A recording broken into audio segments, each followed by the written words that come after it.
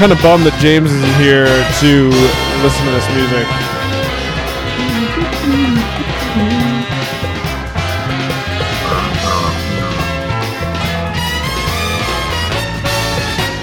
Oh! What's up, Dan? How you doing? Good. Oh, that cut out really quick. Hello, everybody! Thanks for tuning in. You are listening to another episode of This Might Sound Stupid, or maybe it's your first episode. I don't know. This is a podcast that was started by two friends that just wanted to hang out more. And that was going really good for about a year, and then we had a pandemic, and now we video call more, at least once a week. Yeah, if it's your first time listening to us, you can subscribe to us. We would appreciate that. Wherever you subscribe to podcasts, whatever you use. You can also follow us on Twitch.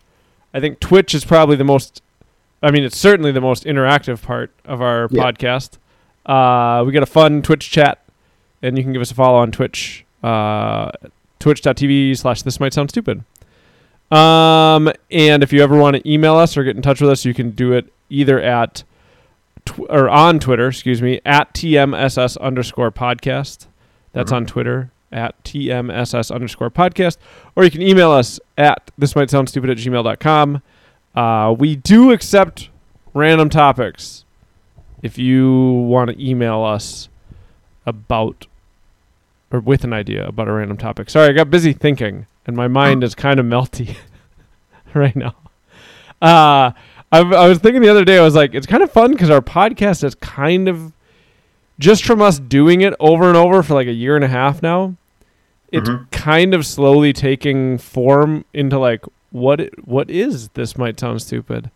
And it's kind of like, a part of it is just the movie night chat, where you just debate like, do you cut your sandwich or not?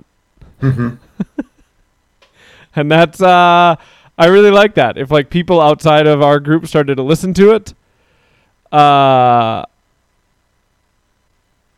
does that say, mames?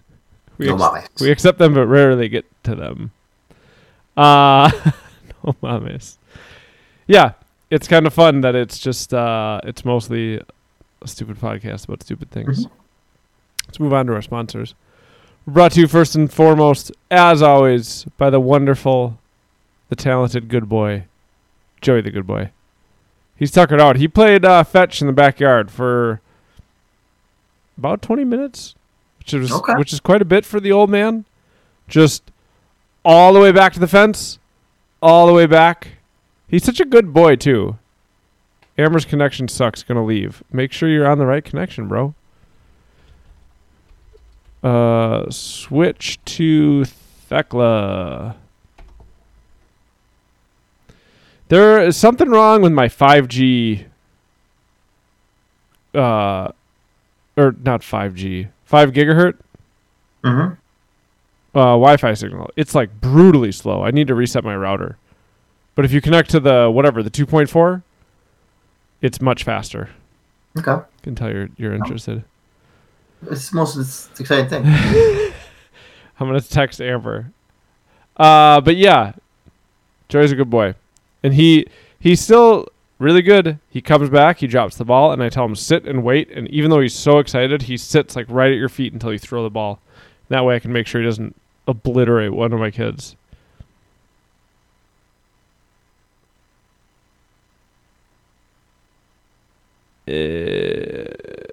Whatever. Text my wife. We're also brought to you by Mike Long. He's a great designer from Minnesota. He designed all our graphics, and he also designed a new. What was the idea that you? Oh, did you say you wanted to get it on mugs? What did you say last week? 2 weeks ago? Yeah. Mugs would be great. So would koozies. Koozies. That's what you said. Get it on. I couldn't remember. I was like, what did Dan say? And then I was like, coasters. But I was like, no, nobody'd see coasters. What's up, Dan? How are you? A little tired. Yeah, you seem low energy. Doing phone support. Took it out of you this morning? Oh yeah. How many have you been like cycling through to all your buildings? Yeah, I was able to get to the last one today. Jeez. That's yeah, I don't envy you that. That driving around just adds an element of like mental processing. Cuz you have like it's not you don't want to do it where like you go from Pullman to Liberty Ridge.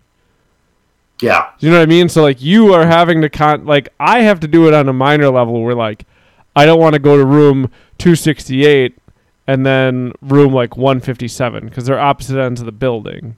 Mm-hmm. You're welcome.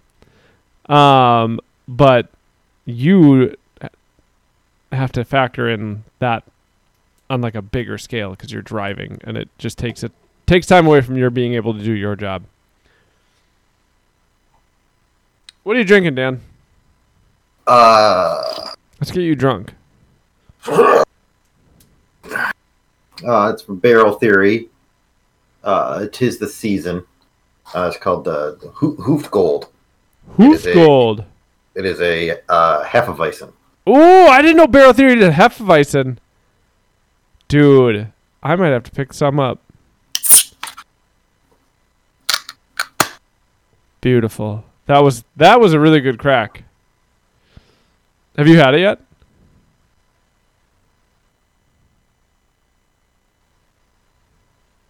How is it? Tastes like a Hefeweizen. Have you had it before? No. I might have to. They have online ordering. I might have to actually get that. Correct. I want to try a Barrel Theory Hefeweizen.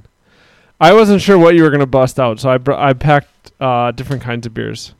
Oh, hold on. I gotta try to get some sponsorship. As always, I have my beer in the Playmate from Igloo. It's a great cooler. It keeps my beer ice cold. Cold enough. Cold enough. As cold as beer should be. Mm-hmm. So I'm gonna drink. It's not a Hefe, but it is an Oktoberfest. From, I don't know how to say this, Einger? Einger? Have you had this one? I don't know. I don't think so. Einger. It's got a cool little blue flag. Authentic Bavarian Festival Lager. I'm gonna bust it open.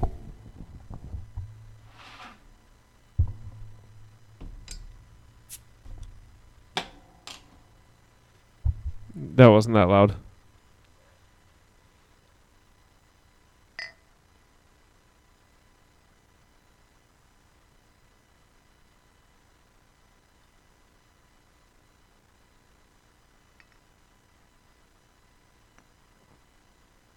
Pouring the beer. Oh, it smells really good.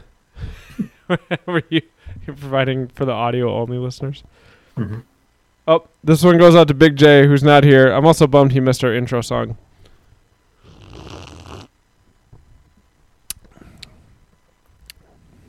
Bropes. Brops.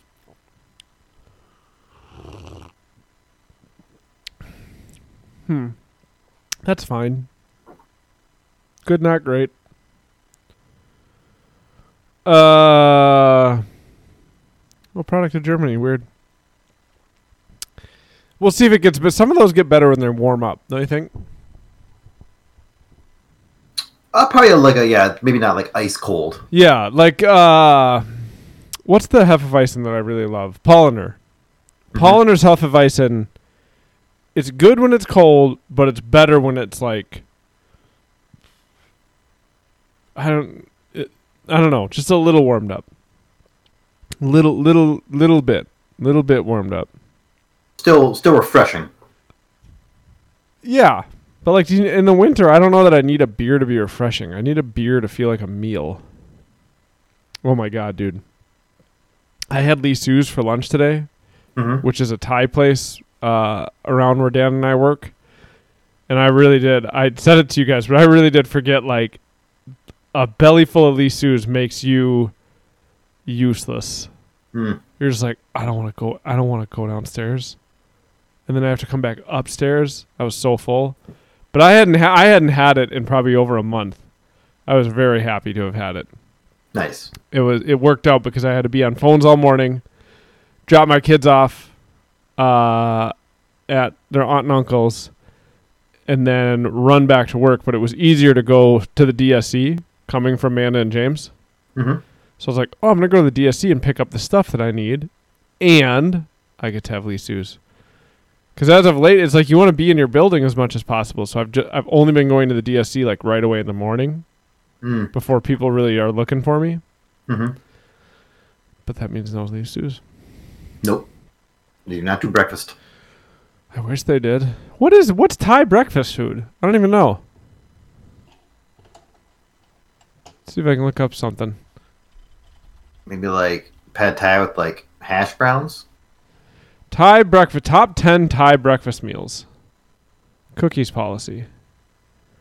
That looks good. That's like eggs with some kind of fried wiener.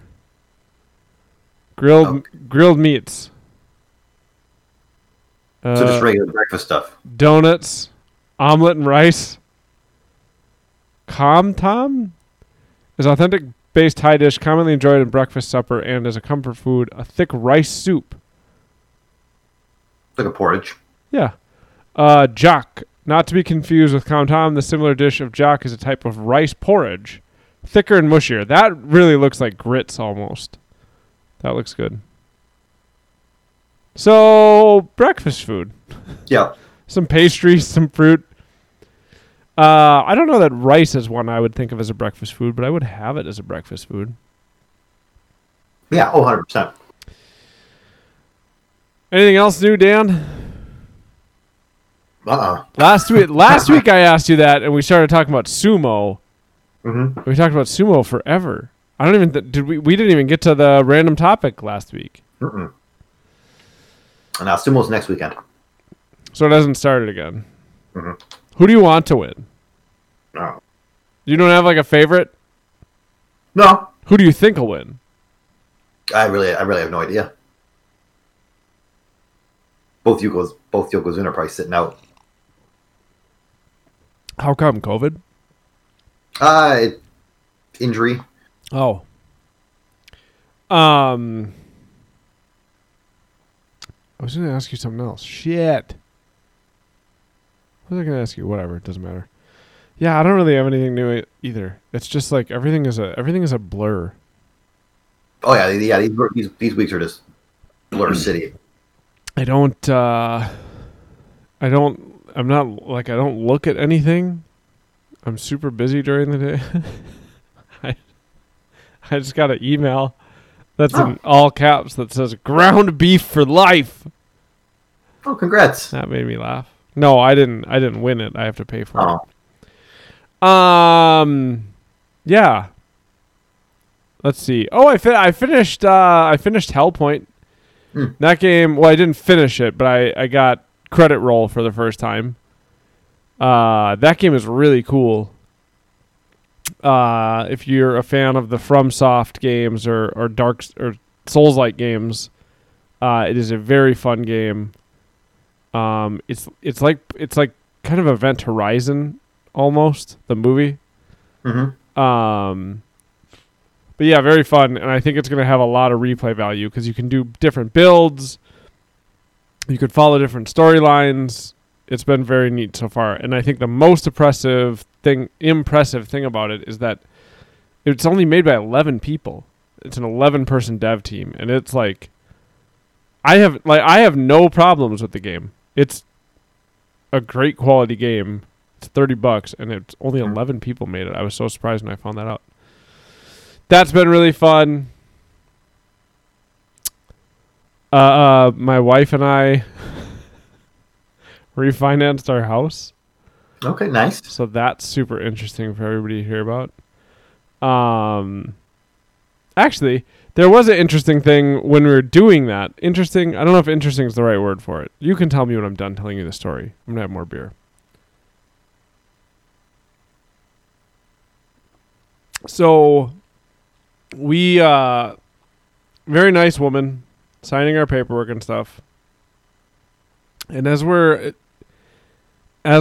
like finishing everything up, she's just telling us that things have been crazy lately because the market is so good for refinancing or whatever. And then she was like, "Oh, in our St. Paul office, they've had protests in the office because of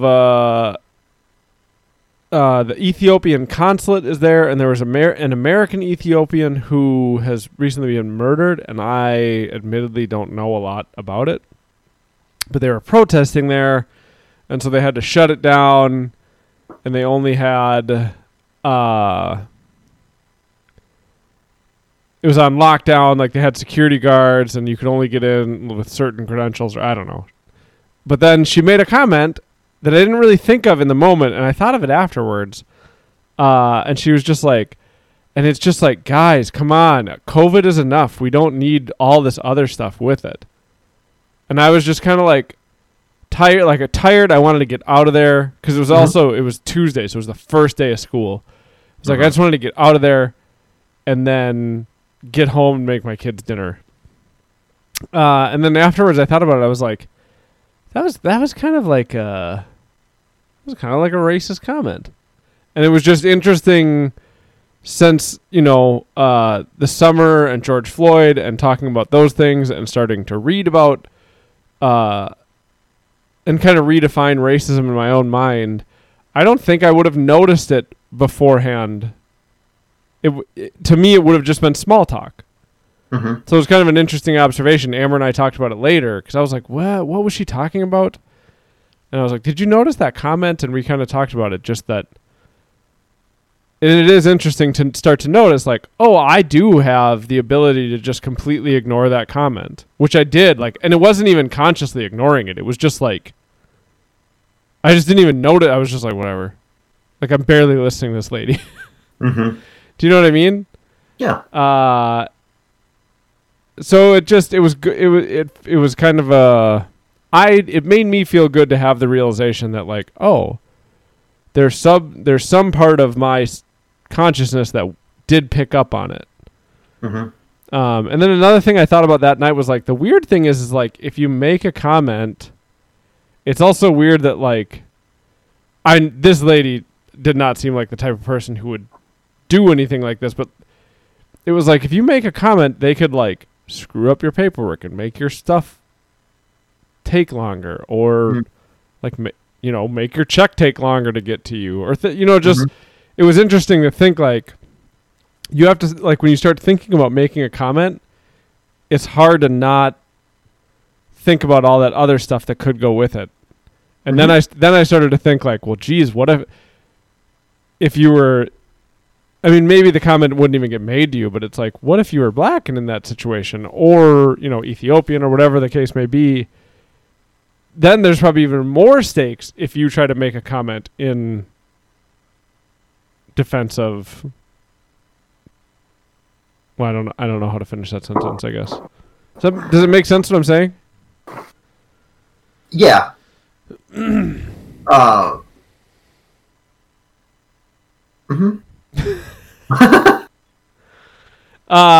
it was a good and interesting realization to have. I don't really know. I mean, Amber, I think, made the best, because afterwards I was like, man, I don't know enough about any of it to really make a comment. And I think Amber she was like, yeah, I think the best comment you could make is trying to show empathy for the people and, like, this man who was murdered. I don't know what I would do if this man was murdered, and you know what I mean, like, or killed, or sentenced to. I'm very ignorant about what they're actually protesting about in this example, but I thought that was kind of the best thing you could do. Kill him with kindness. Mm-hmm. You're like a big brick wall. It's not easy.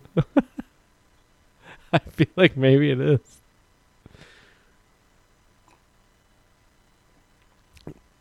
Other than that, I got nothing. Nothing. Yeah. Yeah. Cold out. It was nice at the end of the day today. Too cold when I go outside. Yeah, are you Amber Amber says, yeah, I'm always good at thinking of something to say after the fact. But if you think about it after the fact, then you can keep it in mind for the next time something like that comes up. We talked about this, I think, in our movie night chat. But are you excited for fall? Are you ready for fall? I wasn't yet. Wanted it to be a little. Didn't want it to get so cold so fast. Yeah, it was 38 degrees when I got up this morning. That was real cold. Mm-hmm. Did you end up turning your heat on last night? No, I don't know. It was like 63 when I left today.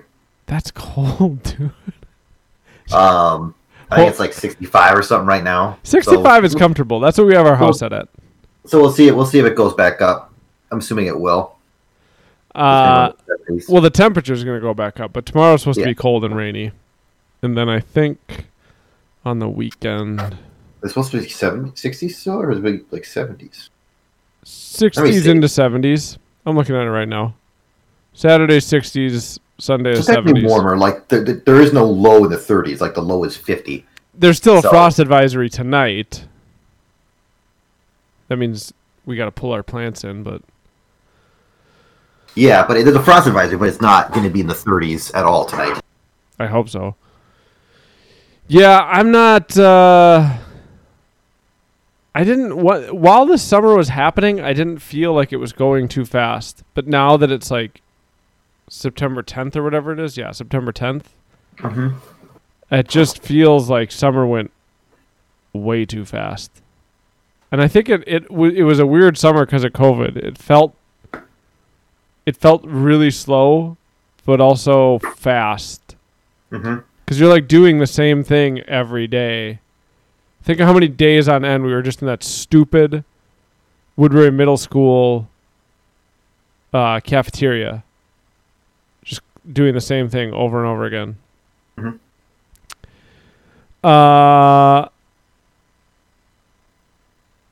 Yeah, Big J says the seasons seem to be hitting faster the older I get. There's an actual word for that. I don't know what that is.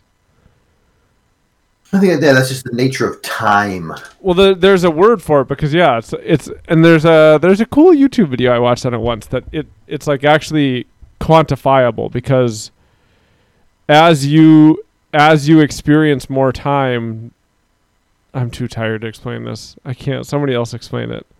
It's like say you're 20 years old. Yeah, here we go. The amount of time that you've existed. And then imagine you're 40 years old, the amount of time you've existed. Yeah. So that fall is significantly smaller in the grand scheme of things of your life. Right. It's like an hour to Nemo is a huge percentage of his life, whereas an hour to me is not a big percentage of the life that I have lived. Not that age equals percentage, blah, blah, blah. Big J says, I mean that the transition between seasons is so much more dramatic. I wonder if that's because because you're now more responsible for preparing for the change in seasons. Like I'm thinking about it and, getting like, we're going to have to get certain stuff inside and we're going to have to, there's like chores that you have to do at the change of the season. And like, I gotta make sure my snowblower's in working order. I have that on my list. And like pretty soon we're going to have to do all the raking and there's just like, I wonder if that's why it seems more dramatic. I guess I don't totally know what you mean by dramatic. A.L. Osterkamp says, I had a similar thought thinking about Nemo today, where he's been struggling with me being back at work. I've been not working for a third of his life. That's interesting. Because Amber stayed home during so much of it. Oh my God, Joey looks really cute. His little face. He's just like out cold. But yeah, I don't know. I usually love the change in seasons, and I think the change to fall is by and large my favorite. But I really feel like as I'm getting older, I'm starting to feel more like changing from spring to summer, like that transition is becoming my favorite. Winter, I don't know. It's just seemed harder as I've gotten older, whereas winter never seemed hard before. And now it just seems like I don't know. I think a part of it Got driveways now. that might be it. I think a part of it is just that I have little kids, and it's harder to get them out in the winter, and it's harder to get their energy out while you're inside.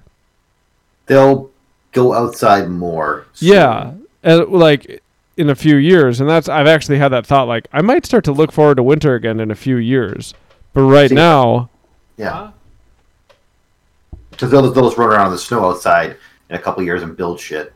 Well, and I think in a few years too, there'll be. I mean, one of the things that I always loved about in the winter, and still do, is like that's also when you get more time to like sit inside and play video games. Mm-hmm. Do you know what I mean? Because there's days where it's like it's too cold to go outside, but you get to be snuggled in and kind of play a video game. Big J says that's some of it, but also like global warming BS. I feel like fall used to last a while and spring would last. Now I feel like we get 2 weeks to a month of a typical transition weather before it feels like we are in the next season. I wonder if that's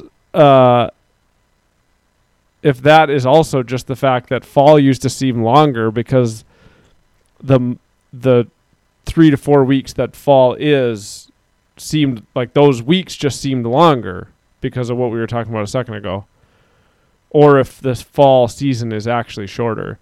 Because I can remember being in my like 18, 19, and then like early 20s, there were a few Christmases where there was no snow by Christmas. So I guess that would be longer? Is that like a longer fall if you don't have a snow by Christmas? There couldn't have been no snow before Christmas. There wasn't snow on Christmas. Sorry, it would have snowed, but there was no snow big enough to stick. Yeah. So like on or at least it melted by the time Christmas. So on Christmas you like looked out and it was just like, you know, bare trees and fields. It wasn't like snow covered. No leaves equals no fall. I don't know. I guess I feel like fall lasts the same amount of time. From my perspective. But I feel like I'm just more aware of like, you know, it's the same thing with my summer. It's like summer when I was a kid felt really long, but now it'll be like all of a sudden I'll look at the calendar and like, oh, it's like July 7th today or whatever random day I realize in July, and then it's like there's only like 6 more weeks. Mm-hmm. Of summer, and that's like nothing. And I don't think I realized when I was a kid, summer, it was like months and months and months, and it's like now it's like 8 weeks, or no, not 8 weeks. It's like 12 weeks. It's not a mega long time like it felt when I was younger. It's just it's short. But winter is long. Winter is like November, December, January, February, March. It's just long. Oppressive. Huh? It's oppressive. Oppressive. So, but, you know, like yesterday it was cold and rainy and we were going to make tacos because that's what we had planned on. And I got home and my son was like, Papa, I really want spaghetti. And I was like, oh, well, we're going to have tacos tonight. And Amber was like, oh, yeah, wouldn't it be great if we could eat spaghetti? And then I thought, I was like, I probably have the stuff to make spaghetti. And so then, like, last night we made spaghetti, and it was so good. Like, on a cold, rainy day, just have a big plate of hot spaghetti. It was really good. And then, so that was, like, one thing. Or then getting beer, I got, like, darker, heavier beers. So there's still stuff I'm looking forward to. But, yeah, I was not ready for summer's end. We had pot pie for the first time since spring. Taking a hot shower, Amber says. Make your phone's not in there with you? No, she's not taking a hot shower. She's saying, ooh, yeah, I'll get to take baths again. I like baths, man.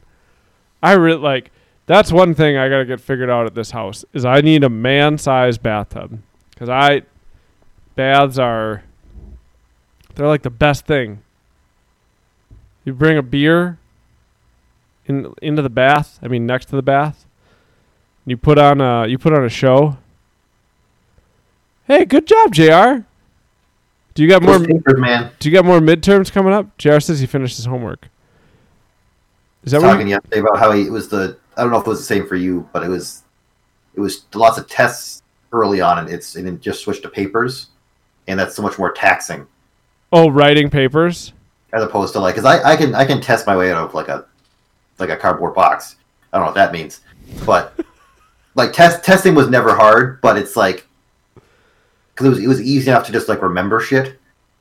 Okay. But writing papers, I actually got to sit down for a few hours and write this thing. Question 1: how do you get out of this box? And this thing you can write it on the box and solve it. You got a glove from Amber. I would 1,000,000% rather write a paper than take a test. No, I 100% expect you to say that.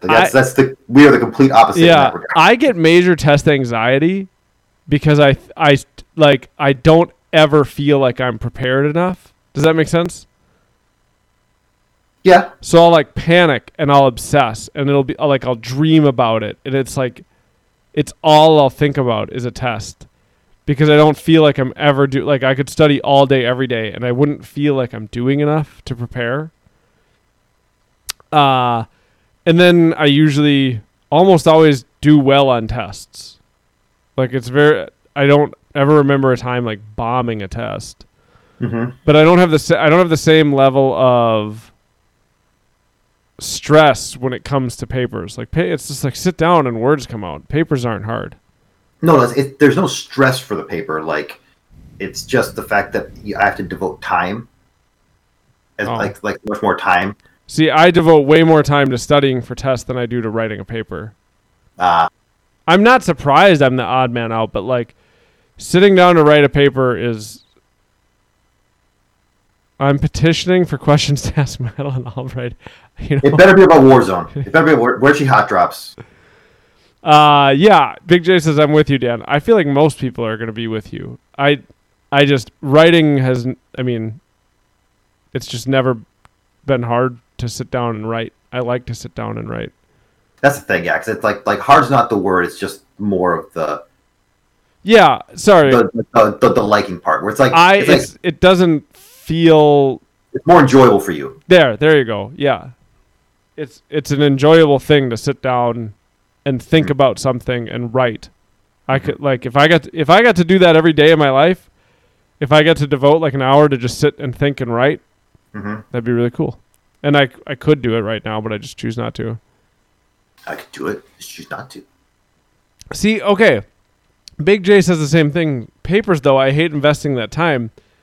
I invest way more time into a test by studying for it. Maybe you guys just didn't have to study for tests, but I did. I'm not smart enough to take a test without studying. All beef. Zendaya is B. Michi.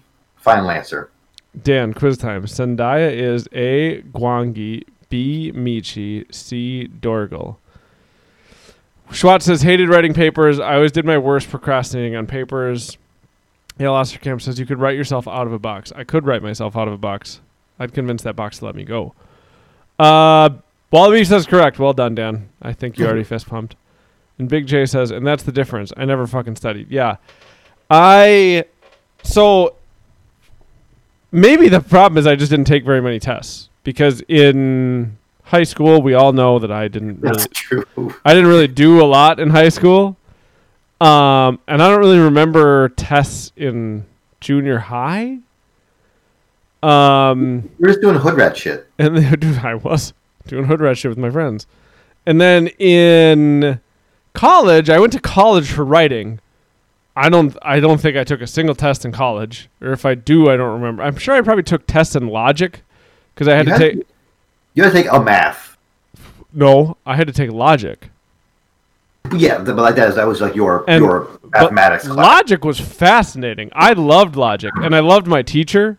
His name was Carl something. I don't remember, but I got way into logic.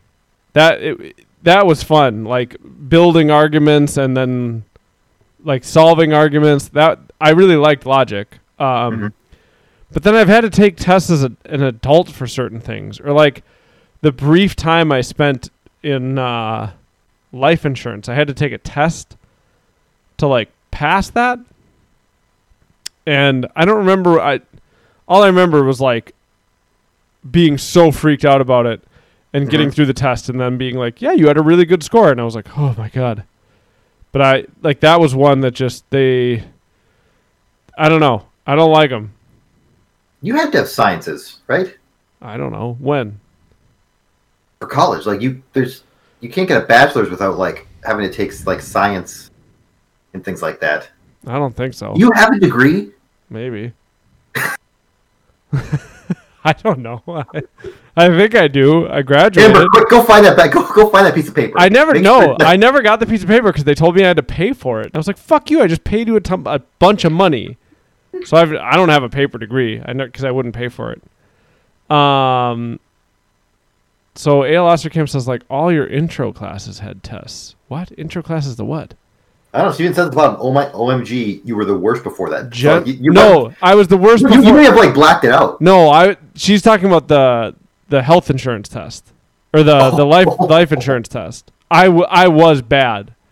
And Amber's talking about like tests like Amber one time before her finals got so stressed she broke out in hives. Huh. So that's why I'm also with her. It's like, want to become famous? Buy followers. Primes and viewers on bigfollowers.com. Big dicks, how do I purge them? Forever ban. You got rid of Eggle Pablos? Yeah, Amber broke out in hives once. She would be the worst before midterms and finals. Because she would like mega stress out and study like crazy too. So like sure the test is only a half hour, but like if you're studying for it, you would devote a lot of time to it. Meanwhile, JR is the one who popped in here to start this whole thing. He's not even chiming in anymore. He probably left already. He's probably hot dropping. I studied and aced them and broke out in hives. The key is don't study, still ace them. What is Amber saying when she says generals? No way you wrote yourself out of those. What do you want from me? I want you to tell me how much time you dedicated studying for the test versus how much time you're going to invest writing the papers. And is it equivalent or is one way more than the other? Just don't study and settle for a B. Or just bribe your teachers and get Bs. Or switch your math class so you take math with Mr. Antropov, who gives everybody A. Okay. For your degree, I'm with Dan. You took a test in college. I don't think I did. I really don't. I had to take logic. I remember that. Well, you don't have money. You steal a bunch of shit from Best Buy. That's how you get money.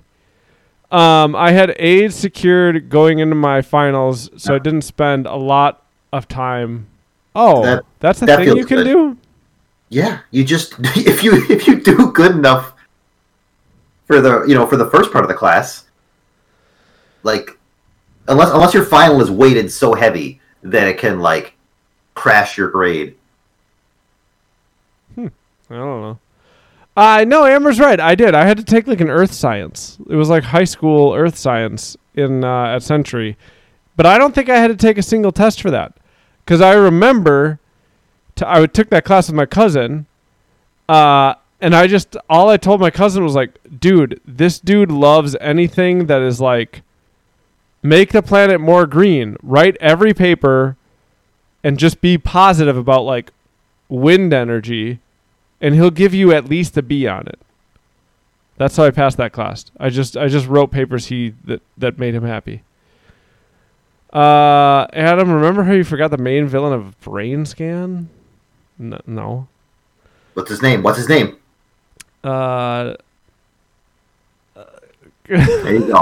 you go. All I can think of is Creep Show, and I know that's not right. Nope. Hellraiser. Not even close. The Trickster. I got it. There it is. Yeah. JR says, my writing intensive class this year will consist of me presenting an opioid crisis response plan for the governor of Ohio. Yeah. There's you got to put a lot of work into that paper, in that presentation. So you don't look like a big fat idiot. I remember one of my. You keep eating all that ice cream Megan's feeding you, and you're gonna look like a big fat idiot. Yeah. One of my first memories of college, I was in English class, with like a. I don't know, like it was with there was like a junior guy in this class, and he was wise to what college was, and he understood how the world worked a little more than I did as a freshman, wide-eyed in my intro to English class. And we have to write a paper for something memorable that happened in our lives, and this guy got an A, and I was talking to him about it, and he made the whole thing up. Oh, of course he did. He just wrote this amazing story about carbon monoxide poisoning in his house, and it was exciting and stuff like that. But the whole thing, oh, I gotta lie to these people. I don't think it's possible I had to take a test in that science class, but I don't think I did. Maybe I had to take a couple multi-choice. What are they called? Multiple choice tests. Mm-hmm. I don't know. I don't know. Dan, tell everyone about your presentation on nerves injuries in front of 200 nurses. You mean when his boner popped out? Hey, it did not. The best part about that, though, is when our buddy Schwat came running across Minneapolis to try and catch me in this. Ran all the way across Minneapolis and was disappointed in 15 seconds. All right, I'm just gonna go back to work. Left before Dan's big jokes. He's crushing it. I'm gonna miss that this year. Oh yeah, I'm gonna miss the money. I'm gonna miss the money, but I also But it's still fun. I've started doing. I enjoy them. In the last 2 years, I was with that pretty doctor lady, and she was nice. Mm-hmm. The hand people. They all. It was ornithologists. That's birds. What are the hand doctors called, JR? No, we're just going to sit here in silence until he answers. Hand surgeon. No, there's a special name for it. I don't think you know it. That's why you don't have the job this year. You don't know what you're presenting. This is ridiculous. I think JR's response is just, no, there isn't. I'm really trying to think. Amber's right. I did have to take a science class. I forgot about that. And I took it with my cousin, and my cousin dropped out after it. And it was dude, it's not... I remember feeling like you guys feel, it was not a hard class. But I also said, just write papers... thanks, Wall Beef. Fingiest. That's what those doctors are. Was he just overwhelmed by school? I think so. I don't know. I think he also just wanted to fuck off and do other things, which he did, and now has his life. We also took anthropology together. There were tests. Well, then I think I just did what you guys are all saying, which is... Went to a fugue state. Wade once thought my cat's name was Fingy. Fingy! Jeff got a glow on Amber. I really want to hear Wade say Fingy and sea powers. Yeah, so maybe I only got test anxiety as an adult when I felt like tests mattered. But in high school and college, if I had to take tests, I have no memory of them. So it's probably like you guys. It was probably I can get a C on this test. I'm not so dumb I can't get a C. Do you know what I mean? But then when I had to take tests for certain things in as an adult, it was harder. Did I tell everyone about the cops trying to raid the room across from me in the dorms? I almost brought that up when you started to tell your first college story. But go ahead. You haven't told that story on the podcast. So the gentlemen in the dorm room across from me were the drug dealers for the campus. Super nice guys. But they, there was definitely weed in that room. There's a good chance there was probably some coke in there or something. But then, like, all of a sudden, like, one day, we're just, like, sitting in our room, like, doors closed, and all of a sudden, like, these people start knocking on our door, and it's, like, the cops, and they're like, are there people in there? And it's like, we're not sure. Like, they were in there, but they apparently, you need, like, a court order to, like, get that door open. Like, so they just sat in there for hours and just didn't open the door. Huh. And they kept saying they were gonna come back with like a warrant, all sorts of stuff, but they just never did. And they just, like, after like 5 hours, they just gave up. I forgot that part. And then they ditched all the drugs? Oh no, of course not. I think they definitely. One of them definitely went to jail. I think one of the other guys in our dorm, I think, OD'd on like snortable heroin. Jesus Christ! At a party, and then I think the one guy went to jail. They were lovely dudes. They bought me a sweater for Christmas. Bought with drug money, I'm sure. Adorable. You know, do you still have they it? used to. That's probably in my closet. I bet it's in your closet. They used to sell coke to the hockey frat. Kids had to get, some of those kids had to get fucked up. Had to get awake to my sister do sports in school. My sister dated a guy a long time ago who he was like I wonder if I could look him up. He was like one of the biggest. He would make fake IDs. He made tons of them, and he made tons of money doing it.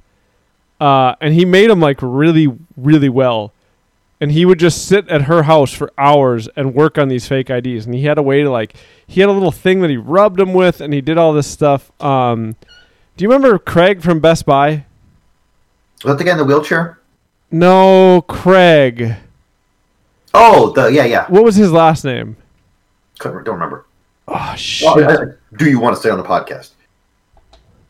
Well, I was going to see if I could look this guy up, because I'm pretty sure, shortly after he stopped dating my sister, he got arrested for making fake IDs.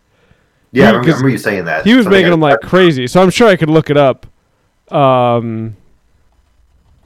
Arrested fake ID maker, Minnesota.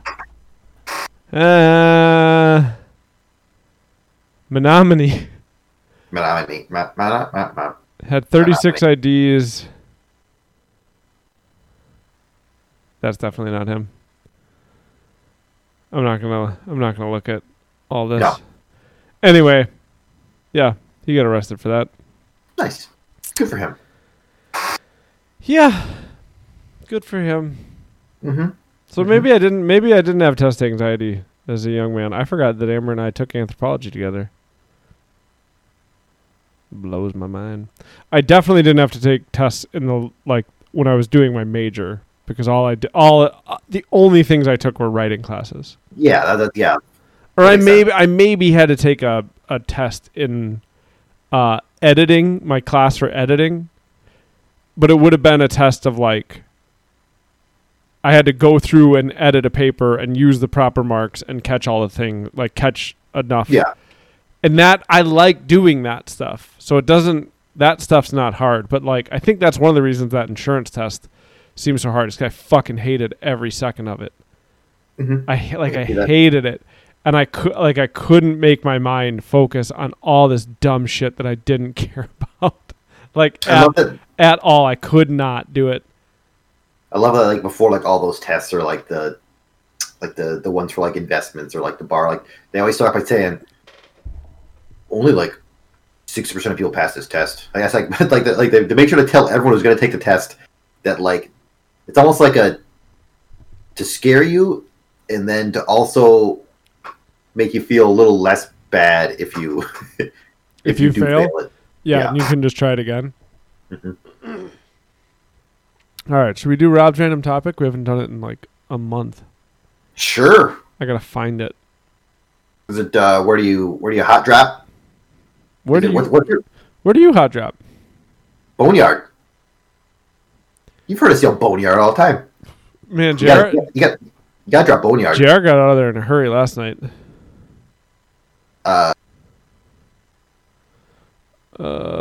Is it what's your favorite Bud Light seltzer flavor? What's yours? Mango, all the way. I've never had one. Neither have I. Is Schwat in here? Because I want to know where we are on recording all the Rob's Random Topics, because Schwat volunteered to do it. Peach cobbler, I'd crush that. He said he'd do it. I remember. Okay, so this was a weird one. It's like a double one. So Like those guitars? So, haven't started. Why'd you volunteer to do it if you're not going to do it?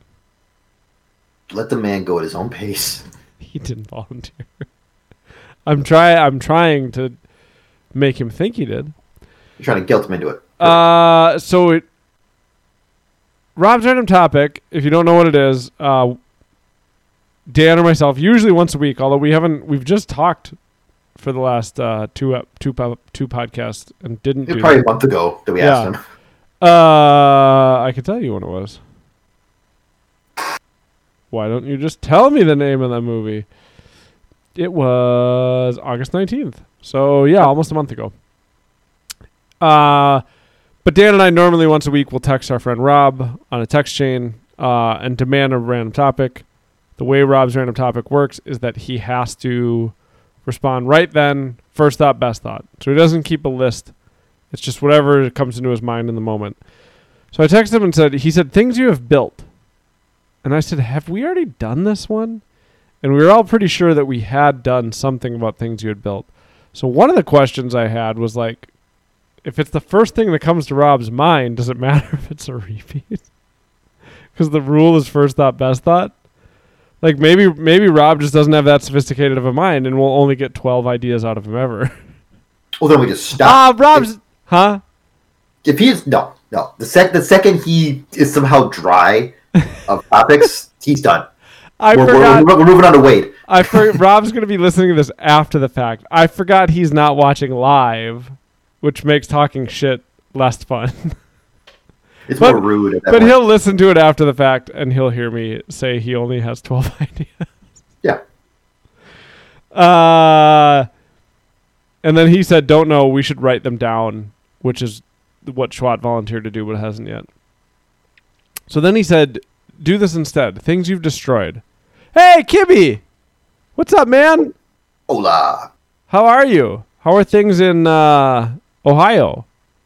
How's the pandemic down there? It's good to see you. Or see you? I don't know. You know what I mean. It's good to see your name pop up in chat, man. So this week, it was things you've destroyed, which I feel like you're not going to be able to talk about at all. I've broken stuff. You broke a rear view mirror with your face when you were a kid. I know that. I don't know if it broke. Ooh, 9 viewers. Nice. I think I just ran into it. You broke your face? Oh, I think there's still technically a scar right here on my head. You think? But there's a white line there, so I'm assuming that's what it is.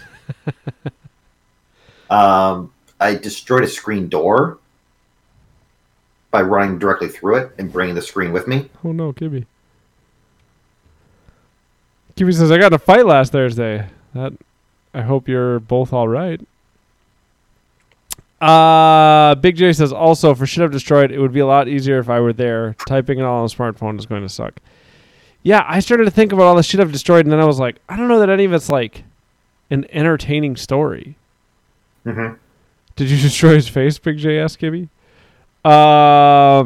We might actually get to one of the topics that Kibby emailed, because he's the next on the list. He's ahead of Javin? Javin's emailed quite a few ideas, because the last one we did was Schwartz. That was just salsa, and we actually talked about salsa for a while. That's where we got one of my shirts.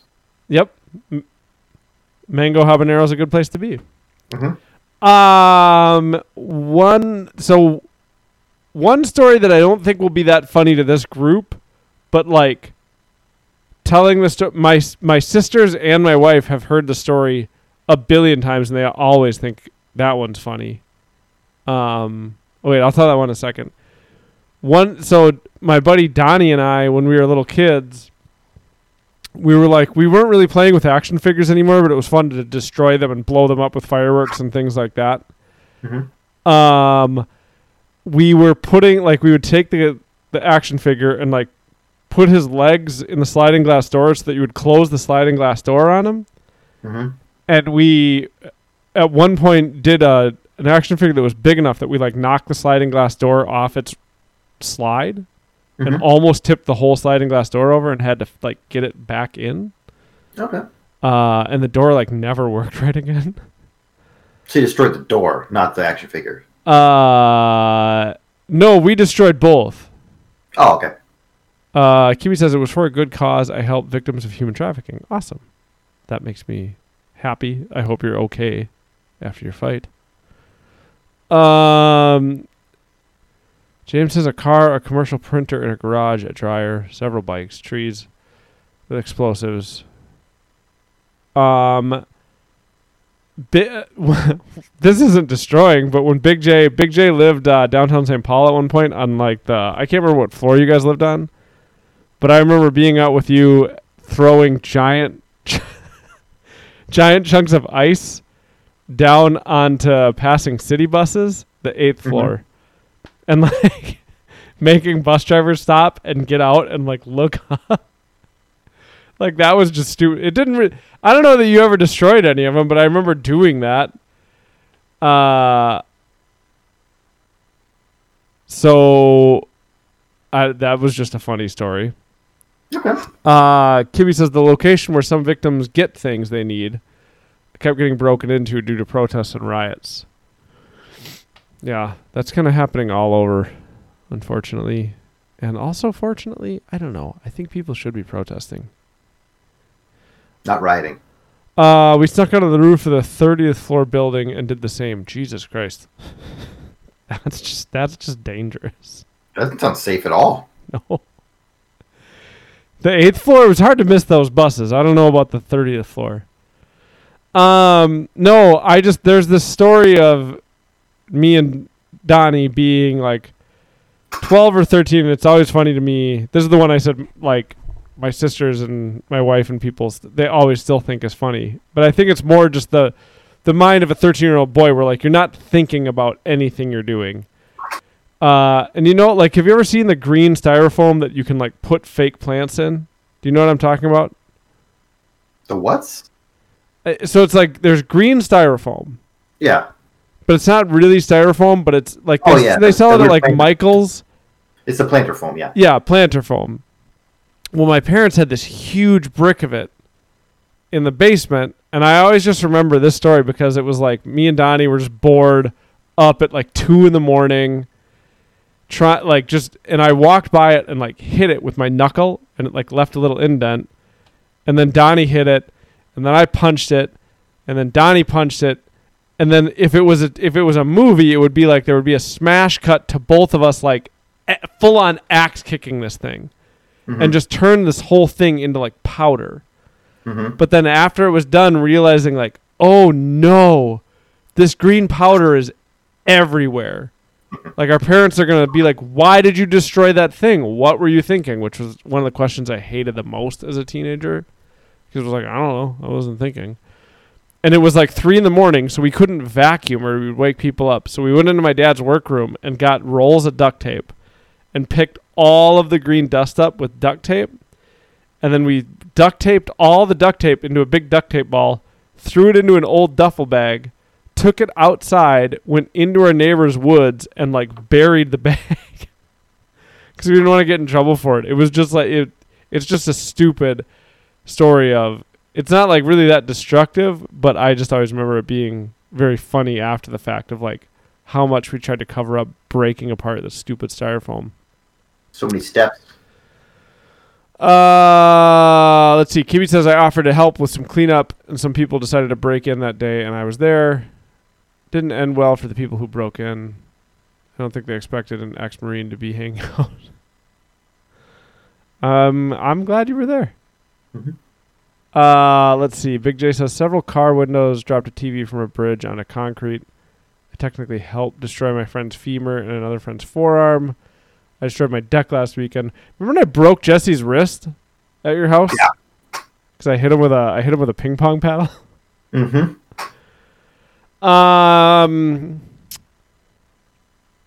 But otherwise, things that I've destroyed, I mean, it's just I don't know. Nothing like comes to mind, but I know there's things. Yeah. A lot of it involved fireworks. A lot of it just involved boredom. I remember one thing I hated is my dad and stepmom when I was a kid. They'd be like, "Why do you like destroying stuff so much? Why do you have to destroy? What?" And I was like, "I don't know. It's fun, dude. It's fun to break glass." I just meant, like, even now at 35, it's just like, what a stupid question. What do you mean? What do you mean? Why do I like it? Because it's fun. Have you ever thrown a rock through a glass window? It's fucking fun, man. Have you ever blown shit up with fireworks? It's fun. What? Why are you so dumb? Maybe wow. But I don't know. It still annoys me even at 35. It's like, sure, maybe you don't want to do it, but you can't look at it and be like, hey, breaking one rock with a bigger rock is fun. I just remember being a kid like, what, are you stupid? What do you mean? What do you mean, why do I like doing it? It's fun. I don't know. Let me break this glass. Turkey Wall Beef says Turkey probably thought the same thing. It's true. True. I'm still convinced that Turkey was trying to fight another turkey. Man, 100%. I guarantee I'll have a little anxiety next spring. Oh, yeah. If you see a turkey near your house, you're going to be like, you're going to know. It's going to be harder to let my guard down. In North Dakota, I hear hitting another person with a ping pong paddle is a sign of love. I don't get that joke, Kibby. It's sweet. It's sweet? Yeah, it's sweet. That's nice. It's a lovely sentiment. Let's see. Big J says I capsized a sailboat with my mom on it. A random car's axle by removing road safety signs. Almost blew up camp by crushing the massive propane tank with a boulder. Then it almost crushed the car. I remember that story. Actually, here, this is like a really simplistic destructive story, but it's about James and I love it. James is sitting on a yoga ball, on a bouncy yoga ball, and he has his pocket knife out and he's trimming. I think he was trimming his fingernails with his pocket knife, and then he looks. He's already laughing. He looks down, and his wife has watched him the whole time. It's their friend's yoga ball. He looks down at the yoga ball and just pokes it with his knife, and I think probably like. It's the same thing, absent-mindedly doing it, but thinking like, I wonder if my knife's strong enough to poke through this yoga ball. And it was. And so he poked it, and air started spraying out, and James just like covers it up, but looks up, and Amanda's looking right at him. So just destroyed this yoga ball for no reason. Just poked it with a knife, I guess to see if it was strong enough to withstand his knife poke. It's not like he stabbed it. He just poked it. I barely set the tip on this. It's the yoga ball's fault. It's not his fault. That's the I don't know what Vitamin Anderson's wait what is in response to.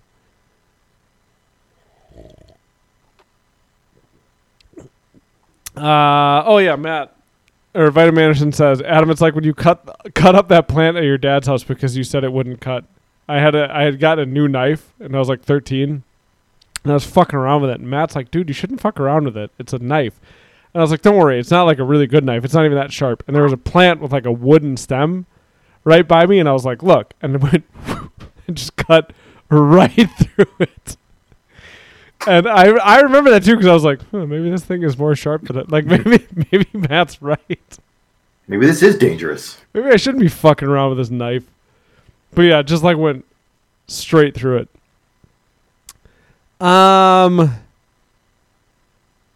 there was something in there. We used to have a game. This is a dumb one, and I feel bad about it now. But we used to have a game called Dunk from the Cars. That that started where it's a really stupid game, but you would stand in the road, and on this road by my dad's old house, where it was a 50-mile-an-hour road, and cars would come up this hill, and then like they would come up a hill and then go right back down another one, and you would stand at the bottom of the hill and wait until the headlights came up and all the way over, and then you would run into the woods. But the whole point was like you're standing in the middle of the road when the car starts to come. It's not smart. I don't know why none of our parents ever knew we were playing that game, because it was like right outside one of their houses. But then it was like that game wasn't fun enough, because none of us were like stupid enough to say like, let's see who can stand on the road the longest. It was just like everybody ran at the same time, but it was like we still wanted to up the stakes. So then it became, we started to put sticks in the road, and sticks eventually became like fucking tree branches. And so cars would come flying over this hill at 50 miles an hour and then run over like full on tree branches and like slam on their brakes and get out of the car. And we would stand on the edge of the grass, and then when they got out of the car, we would run into the woods and like try to lose them, and they would chase us into the woods. That's a stupid game. That's real fun. I remember it being very fun. I'm just really glary. I hope we never actually broke anybody's car permanently. Big J says we stole a bulldozer and wrecked a build site a little. Just dirt mounds, then crashed the dozer into a hill. Yeah, I feel like the more we talk, the more stuff will pop into my head. The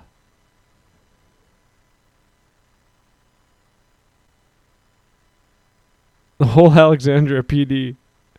We never got chased by the whole police department. We got chased by angry people. But it was like we knew the woods better than them. So we would just run. You don't have anything? Do you think destroying stuff is fun? Oh, yeah. Okay, good. I just never had any wonton destruction. Man, I could go for some wontons.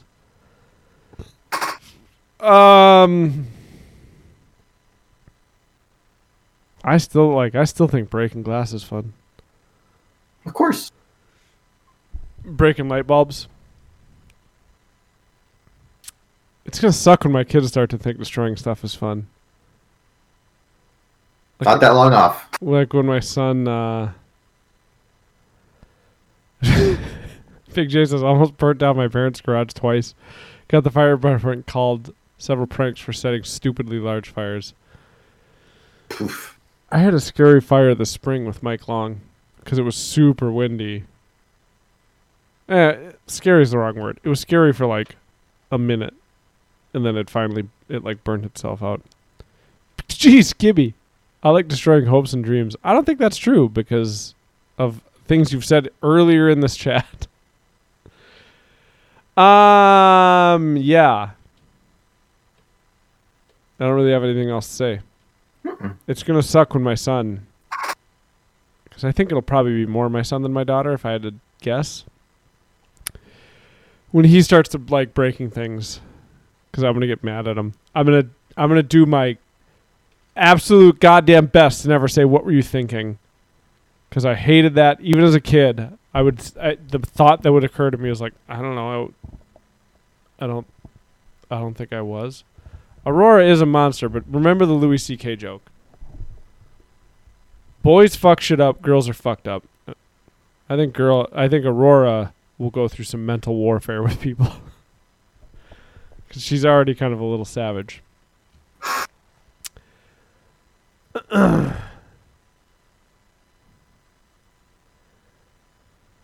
Oh, Kibby says he destroyed the hopes and dreams of the looters. They just wanted stuff. Schwartz says, I almost started a big fire at the Walmart I worked at. We were in the garden center tossing smoke bombs left over from Halloween over the fence like dumb kids, and one landed under a pallet of bags of wood chips and started on fire. We had to scramble over the 15-foot fence and stomp it out. Vitamin says, man, my daughter's a destroyer. Oh, look at the fire. Oh. Yep, I can see Wade doing that. It's a real good mental image. Oh, I almost burnt down our apartment complex in Grand Avenue. I still don't really understand how I got away with this. I was cooking ribs. We were in an apartment building and they let us have grills out on our patio. Maybe they shouldn't have. I was cooking ribs, like slow cooking them, and so I had them on the grill, and then I set a timer to go check them in half hour. And I went in and I was writing, and I actually set my timer for 30 hours and not 30 minutes. So I was like writing and writing and writing and writing, and then all of a sudden it was like, I feel like it's been more than a half hour, and it had been way more than a half hour. Mm-hmm. And I went outside, and like the grease from the ribs had like dripped through the tinfoil and had started on fire. And so when I opened the grill, it was like this huge roaring fire coming out of it. And it was like going up and licking at the top of the balcony above us. Mm-hmm. And I couldn't reach in to shut it because the fire was so roaring.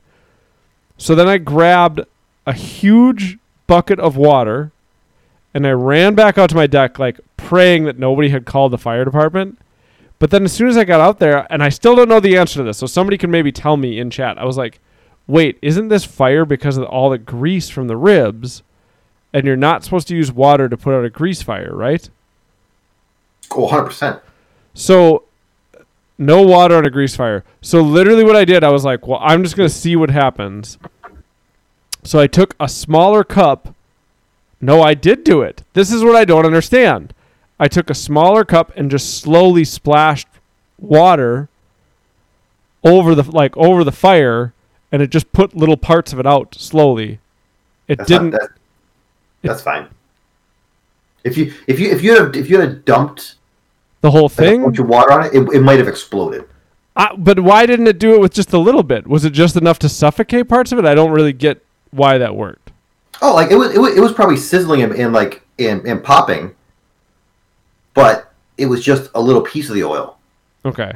Well, that's what I did. I had a huge bucket of water. Little water is okay. Pro grillers have spray bottles of water to get out little grease fires. Okay.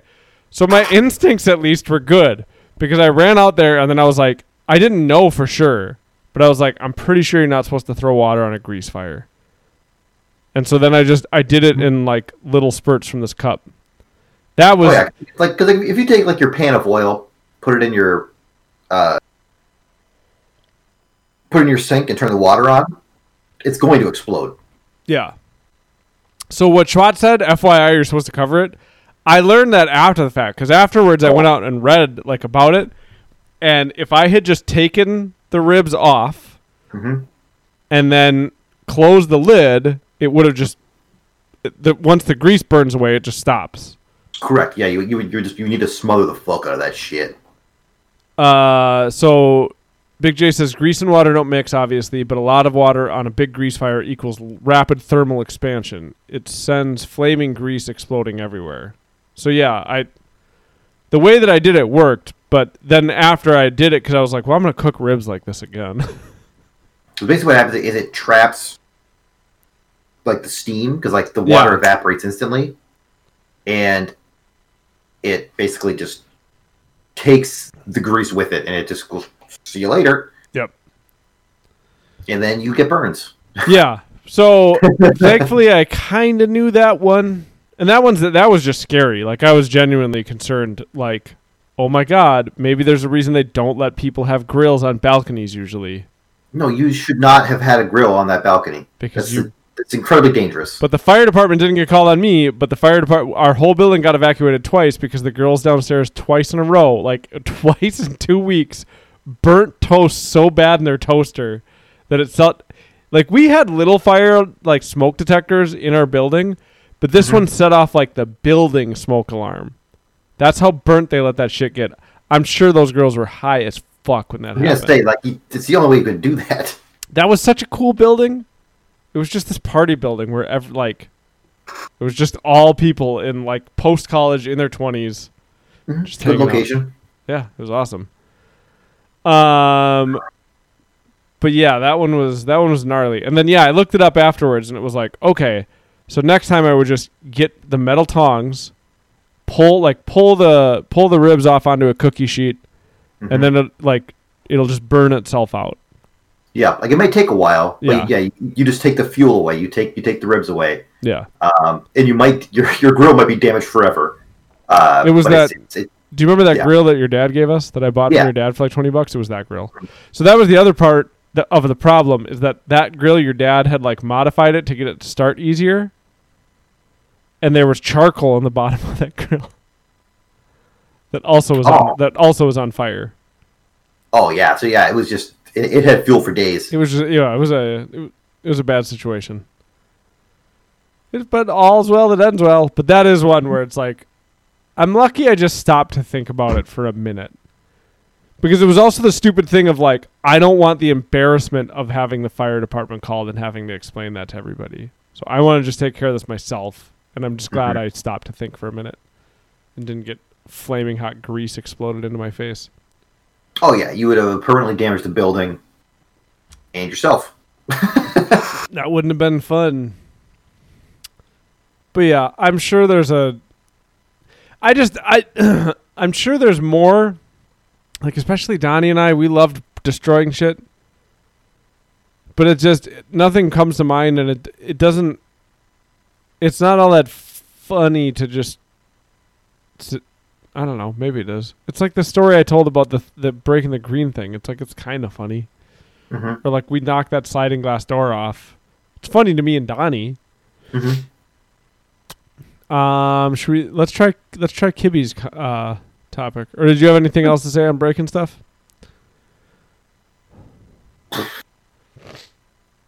Nope.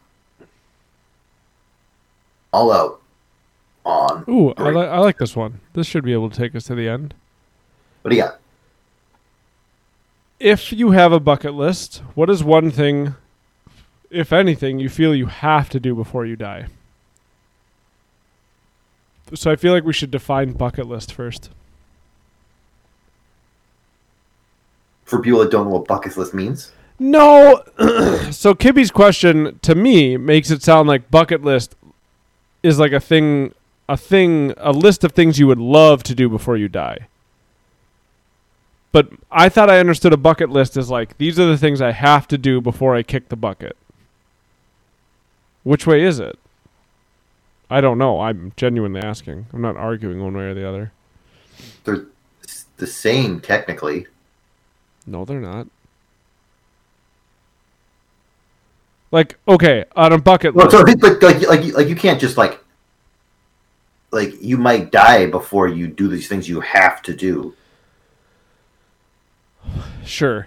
I guess what I'm saying is, like, I would love to go to Ireland before I die, but like if I don't, that's fine. But I thought a bucket list was like, I'm gonna do everything in my power to do this thing before I die.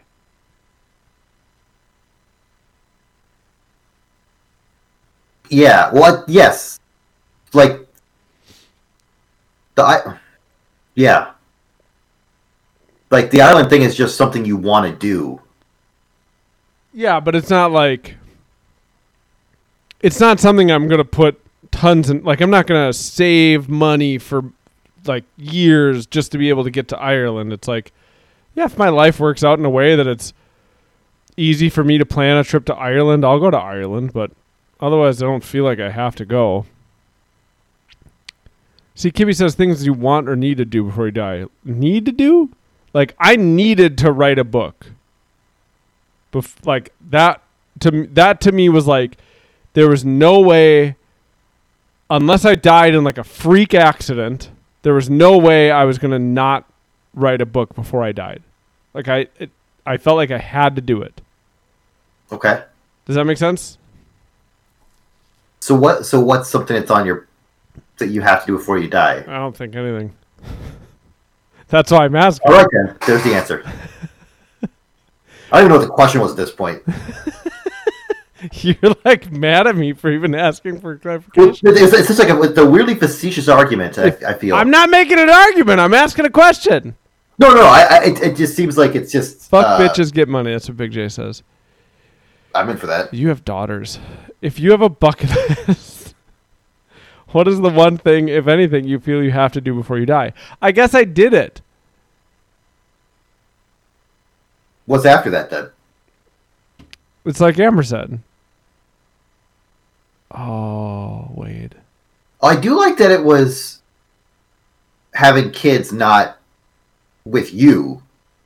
Oh, It yeah. was just having the kids. No, I knew that. You were a means to an end. Yes, I know. Now I'm just a means to a different end. Satisfaction. No, that was a big part of. So there's nothing you want to do before you die, that like you would, that is like a life like a life goal. Wait, I was gonna say that was a big part of the struggle of like Amber and my relationship when we were in our early 20s, is that I didn't know if I ever wanted to have kids, and she was like, well, I'm having kids. It can be with you or without you.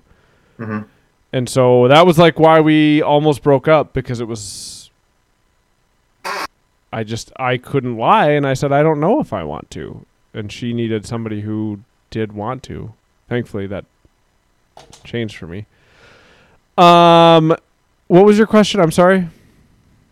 So is there anything you need to do before you die now? I don't think so. I'm gonna crack this Pilsner Urquell, this Czech Pilsner. Ooh. Always good. No, this is gonna maybe sound douchey, but I'm gonna crack this bottle first. See if I can get a better sound. It made noise. I felt like that sounded good. I always feel like, I especially feel like this right now in the pandemic.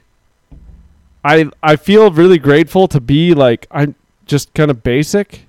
Mm-hmm. There's not, like, I don't want to do a lot. I really don't. I mean, there were some days this summer where it was like perfect outside because our backyard is pretty shady.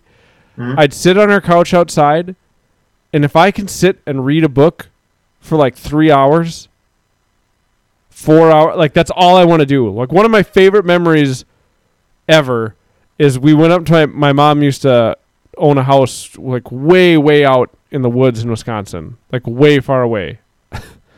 And Amber and I would go up there, and we went up there one time in the late summer, so it was nice enough that you could hang out outside, but it was like you were out in a hoodie and jeans. And they had a couch outside. And I literally, for 8 hours, sat out on that couch. I read an entire book. I would have a couple beers. I'd put the book down on my chest. I'd fall asleep for a half hour. I'd wake back up. I'd read. That's my ideal right there. So I don't like. There's not really places I want to go. There's not a lot of things I want to do. I just want to kind of sit and do the things that I do enjoy. Mm-hmm.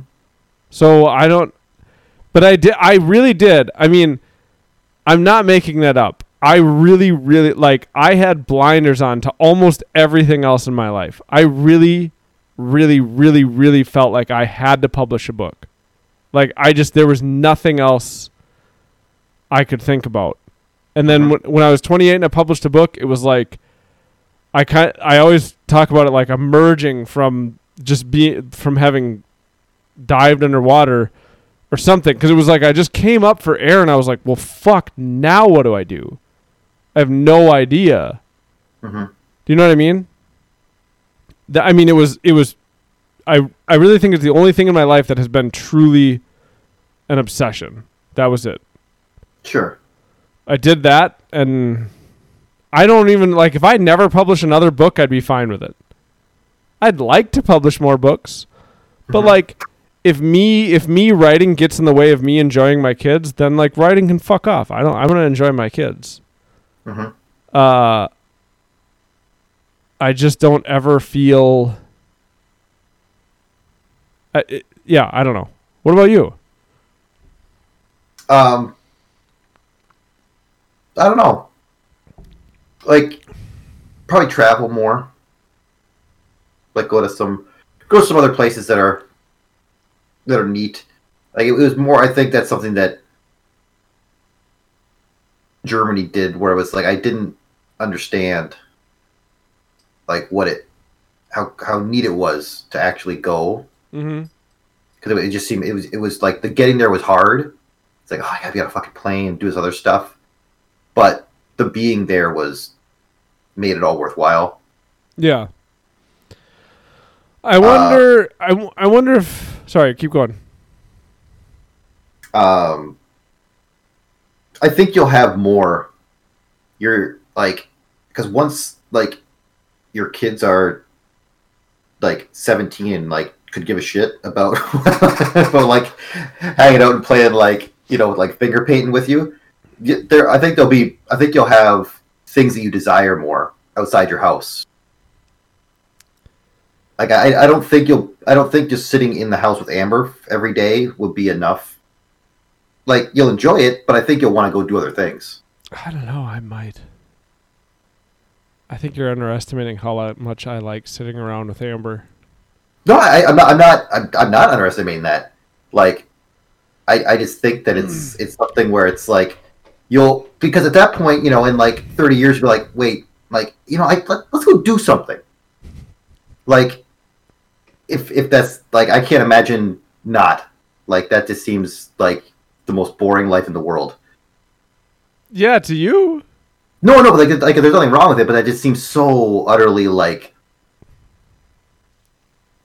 mundane, like too mundane. Maybe. I don't know. I think one of the reasons I asked the question in the beginning is because, like I said, like I genuinely there's nothing I need to do before I die. I genuinely felt like I needed to publish a book. Yeah, and I have nothing that's so nearly. So that's like a weird question to me. Is like, well, I don't feel like there's anything I need to do now, and I do feel like I've had something that felt like that at one point in my life. It doesn't feel like that now, and I don't have anything that feels like that now, other than like make sure my kids have food. Like I need my kids need to have food. Mm-hmm. Maybe it's just your weirdly addictive personality where like you get so focused on something that things outside of that are impossible to comprehend. I've thought that too. That like, are you saying thinking about anything outside of my kids is really hard to comprehend? Or certainly, yeah. Like when you get focused on certain things like that, where it's like, well, like that's like you zone in so hard. Yeah, I do that where I'm very obsessive. I never noticed it about myself until Amber started to point it out to me. Mm-hmm. I think it's where the addictive side is. It's like you said, it's obsessive and addictive. But if you can turn it into like obsession, then it's better than addiction. Because that's the thing. It's like me wanting to go to like Japan isn't me needing to go to Japan. It's just something that I think would be extremely fun to do. Yeah, I think once my kids are older, I think Amber and I will travel more. It'll depend on what I mean. If she's doing Montessori stuff too, because when you're doing Montessori stuff, it's easy to kind of travel all over. There's ripe opportunities to travel, and I've actually thought to myself like, going forward in my like professional career, I might want to move into stuff where I can work from wherever, because once my kids are in college and stuff, mm-hmm. Yeah, like Amber says, we have friends in Romania. It'd be fun to visit the Romanians. If I could just kind of work anywhere and just go with her.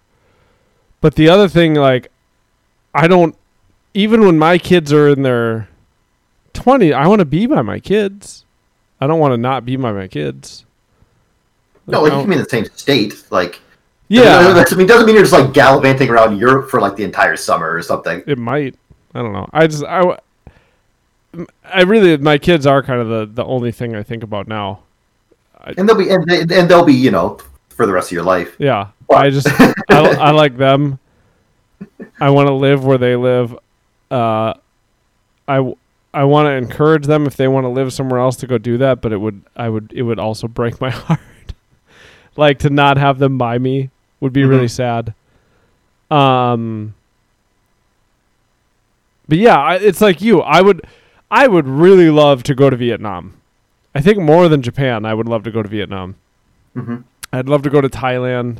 I would Do you love. think you think you'd be sad though if you didn't ever go there? No. No, Like I don't. I think I'd be. I'd probably be sad if I just didn't go to Japan at some point in my life. Okay, that's a good distinction then. It's like, would you be sad if that's what I was trying to ask at the beginning? I feel like I actually worded it like that, but I might be wrong. Like, I don't need to go. no, but you would be. It's not like a driving force in my life. But do you think if you're 65 and you never went to Japan, you would regret it?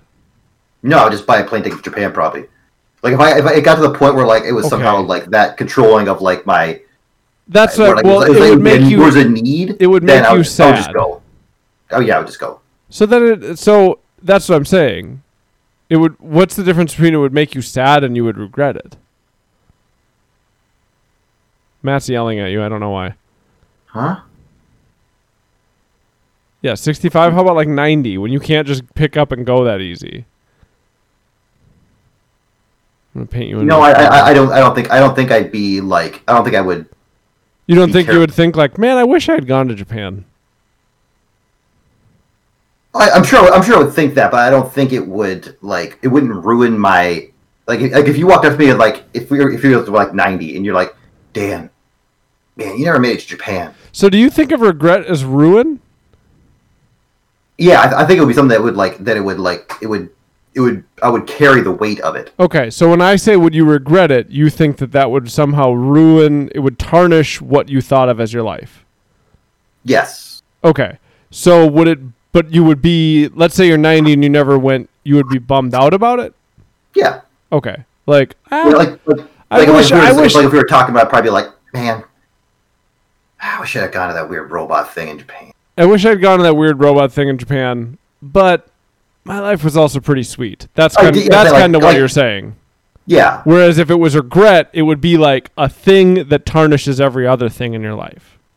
I'm just trying to Yes, like you would start thinking like you would start like running through why didn't I what did I do that kept me from doing this thing? That makes sense. Okay. And that's like your book thing. Like and that's like I don't think I have anything I need or want that bad. That's what I was trying to get to at the beginning. Is like there's a difference in there somewhere where like if I didn't publish a book, I would have felt like I didn't live my life right. Where like I think a bucket list is probably the want. Okay. It's So these are the things I want to do before I die. So okay. Now that we have the definition down, I can start saying the things that I'll go to Japan. I would like to do. Kimmy says, I've been to Japan. I hope you like living out of vending machines. I know I did. I think I would love it. Man, it seems like a baller place to go. Let's see. So for me, it would be because it was just one, wasn't it? Like, what is the one thing? I think so. What is the one thing you feel like you have to do? So it's like, what would be number one on your list? I think because I've wanted to go there so long that it would probably just be that. Go to Japan? Yeah. I think mine would probably be finish my book series. Yeah, that's probably a good one for you. Like I do feel like what you were saying. If I get to 90, and it's like, man, I never published book 3 in that series. That's kind of a bummer. But then I would also I hope, right? Like right now, I would be like, yeah, but my life was also really rad. Like, and I really do feel like that. Like I feel like there, especially like working at a high school, I feel like there are high school kids who would look at my life and be like, what do you mean your life is really rad? And I just feel like with maturity, I've just come to realize like, I don't mean this in any kind of like holier than thou douchey way, because I think a lot of us in movie night are like this. I really feel like I have something that a lot of people in the world covet, which is like peace of mind and happiness. Mm-hmm. Like I'm happy 98% of the time. I'm just like, I just get to be happy. I mean, I might be grumpy about something at work or like my kids are driving me crazy, but like I'm the best way to say it is like I'm in want of nothing. There's nothing in my life that I feel like is lacking. And so it's like if I never publish that book, but I got to live the rest of my life in that way. Like I lived in want of nothing. Then it's like you're saying, it's like, well, I'd be bummed, but it wouldn't really ruin the awesome life I had had. And that's the thing, and I think that's where like when I think of it's more the want stuff, because it's like I can't imagine a world where there's something that I need so badly that like I can't, like I guess I've never been that singularly driven for a thing. Yeah. So it's just more of like a fun things I'd like to do. Sorry, Gibby's comment made me laugh. Oh, just keep rubbing movie night in my face. We need to have like a public movie night chat too. So Big J, you want to go to like the cradle of civilization? Like you want to go to Africa / old place in the Middle East? I think I have to go to Africa. Both nature reserves and the starting point of civilization. That'd be cool. And what Vitamin Anderson says, having kids changed my mindset. All the wants become trivial compared to them. It's like, well, they just become your want. Like, I want them to get what they want. Well, that's not even true. I like what my mom, I've used this a few times with Nemo. My mom would always say, like, my job as a parent is not to give you what you want. It's to give you what you need. Yeah. You'll still give them what they want sometimes. Oh, yeah. But it's the easy thing to do as a parent is to give your kids what they want, because it feels really good to give your kids what they want. Like when my kid is like, Papa, do you think I ate a good dinner? And I'm like, yeah, you ate a good dinner. And he's like, can I get a treat? But it's like a Tuesday and we don't really have treats on Tuesday. It's like, no, buddy. Like, I don't want to tell you no. You're so sweet and you're so cute. I want to give you a treat. But like, you don't need a treat every night, and you need to learn that. Mm-hmm. Movie night is now on my bucket list. What was I going to say? Shit, I totally... Oh, me and Big J were texting about this last night, and it popped back into my head because we were talking about school earlier and like grades and just like, fuck it, get a B. And I was saying one of the things I want to try to instill in my kids that I don't think was instilled in me is like, you're not getting an A to get good grades in high school. Like, that's not the point. You're not... The way I think about it now at 35 is like, the point wasn't to get in... Like, I'm not smart enough to go to Harvard, probably. Maybe I am. I don't think that I am. But you should still try to get the best grades that you possibly can, because what you're doing in high school is you need to learn how to try hard at things. Does that make sense? Oh yeah. Like, you need to learn how to put effort forward into something. And so you're not getting an A because your parents want to. You're not getting an A to impress your teachers. You're not getting an A for your college applications. It's like, try to get an A to like really, really try at something. Like, try to get 100%. Just to learn how to put forward effort. James and I were texting about that last night with our kids. Sorry, go ahead. You can want it. You can want that A. Yeah, you can, for sure. Well, I think that's a part of it. Is like, I want the A because I've tried so hard. It's like they're weirdly intertwined. And I think there is something too in also doing it for like it. There's nothing wrong with doing something sometimes to make someone else happy. Like, so like, I don't think there's anything wrong where like if, like he might take a class. Who's he in the sentence? My son? Your son, okay. Yeah. Like Pantera 102. He might not love Pantera himself, but he's like, man, you know what? I'm gonna take this class. I know Dad really loves Pantera. Maybe I'll like Pantera. I'm gonna do this one for him. I'll tell you what, right now, if high school offers Pantera 101, I'm auditing that class with my son. That'd be cool. I'm gonna sit in on this one with you. Yeah, you're not wrong. I mean, that's also a part of building. You have to want to do it. Like, you don't get any... like, if you want to truly enjoy it, though, you have to want to do it for yourself. Yeah. And I just think it would be interesting to go back to high school with that mindset of like, I'm going to try for this whole semester to have a 4.0. Because I don't think, unless you're like really smart, like me, I could fuck around and not really study and not pay attention and get B's. It was, C's and B's. It was fine. And like end the semester with a B minus or, just a straight B.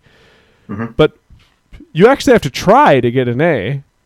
And my thinking in high school was always like, this isn't like the high school's not really going to have any bearing on my life. Like the grades that I got in my 10th grade, whatever bullshit class, it's not going to really have any bearing on the rest of my life. So why would I put effort into it when I can have fun with my friends fucking stealing stuff from Matt's work? You know what I mean? Like your high school mindset was very skewed from what I would want my kids. It was just like I want to fuck around, do hood rat shit with my friends. Why would I put all this extra effort into it? And now what I'm realizing at 35 that I'm hopeful that if I talk to my kids about it and I don't tell them they have to do it, because I think what I'll tell my kids, I have to wait until they're like that age, but I think what I'll tell them is like, hey man, if you're not getting into a bunch of trouble and you want to hang out with your friends and have fun and you can do like the minimal amount of work and get B's like I did and graduate high school and go on, do it. Because I would be a hypocrite to tell you that it's a bad choice because that's what I did and I'm really happy and I have a good life. But what I've realized as an adult is that the effort that I could have put in high school would have had a bearing on my life, not because somebody would have said, oh, Adam got an A in whatever dumb bullshit class he took in 10th grade, but because I would, at a younger age, have understood more about what it meant to put effort into something and getting an outcome that I was seeking. Does that make sense? Sure. Like that could have had a lot of bearing on my life and my writing, how much I could have gotten done before I had kids. Like it doesn't mean there was something to get out of high school that wasn't illuminated for me, because all I was told was get good grades and go to college. But that's not the point. The point of getting a good grade is that if you need to learn that if you try at something, you can get it. And so you do, it's like you're saying, you do have to want it, but you have to say like, I'm going to try this semester to get a 4.0. And if you start speaking it and saying like, I want a 4.0 this semester, not because it's going to do anything for me in college, but because I want to see if I can do it. And then once you kind of tell yourself, like, I want to see if I can do it, you'll start trying harder and harder to do it. And you're like, it's like a skill that you're cultivating. And so fuck whatever dumb class you're getting an A in, but you're learning how to try at things. And I just don't think anybody ever told me that was a part of high school. Yeah. And like, that's also distinct to, I think, the way you think. Like your psychology, that would have been the way to get you to learn.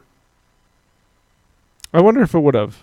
Like there might be someone that just truly loves mathematics and is like, I see what you're saying. The math for the grade. He's like, I fucking love this shit. Yes. Like it's not so much about teaching himself self-respect. It's about he just truly enjoys the subject matter. 100%. You're right, because when I took any of the classes I took that involved writing, like I still remember one of the best compliments I ever got in my whole my whole high school career was it was a new teacher, and I had to write a story for this class, and I like wrote a story and printed a draft and gave it to my mom, and she read it and gave me notes, and then I like redrafted it, gave copies to my mom and my stepdad, and they read it and gave me some more notes. Like did a third draft, and they were like, yeah, this is good. I think it's good. And I turned it into this teacher. And then like the next day or the next week or whatever, she was like, hey, I need to talk to you. And I was like, oh. And I was kind of used to like getting in trouble. So I was like, oh, I know I did something. Like, I know what this tone is. Mm-hmm. And she sat down and she was like, do you know what plagiarism is? Like, do you know how plagiarism is defined? And I was like, yeah. Because I was like in 11th grade. It was like, I'm not dumb. Like, yeah. And she's like, we need to talk about your story. And I was like, what? And she was like, where did this come from? And I was like, I wrote it. And she was like, but what was the inspiration for it? And I was like, I wrote it. It was in my mind. And she was like, so you need to be honest with me, because if you're lying, it's going to be worse. And I need to know if you stole the story or like where it came from. And I was like, no, dude, like we can get my mom on the phone right now. And I was like, it's so funny because I was so excited. I was like, you can call my mom. I printed out drafts of this for my mom, and like I told her, I was like, I love writing. It's like all I want to do is write. And it was this cool moment where she was like, Adam, this is really good. Like, I didn't think anybody as a junior could have written this. Mm-hmm. And I was so excited the rest of the day. And I got home and I told my mom the story. And I'll never forget my mom's response, because she goes, wait, you're excited because your teacher thought you were a cheater? And I went, no, fuckhead. Like, she thought the paper was so good that nobody in any of her classes could have written it on their own. So, like, yes, you're right. Point of that story is that I did, like, if it was something that I was passionate about, I would try really hard at it. But there is something in life to, like, you're not always going to be super passionate about things. No. And, like, learning how to force yourself to do those things is an incredible skill to have. That's what high school and partly college is. It's like you have the things that you think you want to be doing for the rest of your life. Right. Like for you, it was writing. Like it could be, a kid that really wants to go and become like a biochemical engineer. He's going to go and he's gonna love AP biochem. He's gonna love AP chemistry. He's gonna love AP physics. But like he has to go to gym class, and it's what you're saying is basically is true. Like when you get to that class you don't want to take, you have to understand, like, that's the way life is, though. You have to take this thing. So why not just prove to yourself that you can do it? That you can get the A. And exactly. that even with writing, like, that's what I'm saying. I didn't learn that. I didn't get really good at that until later in life. And I wondered if I had tried harder in high school, if I could have done it better, where, like, 50% of the days at least you don't want to write. For sure, more than 50% of the days you don't want to get up at 4:30 and write.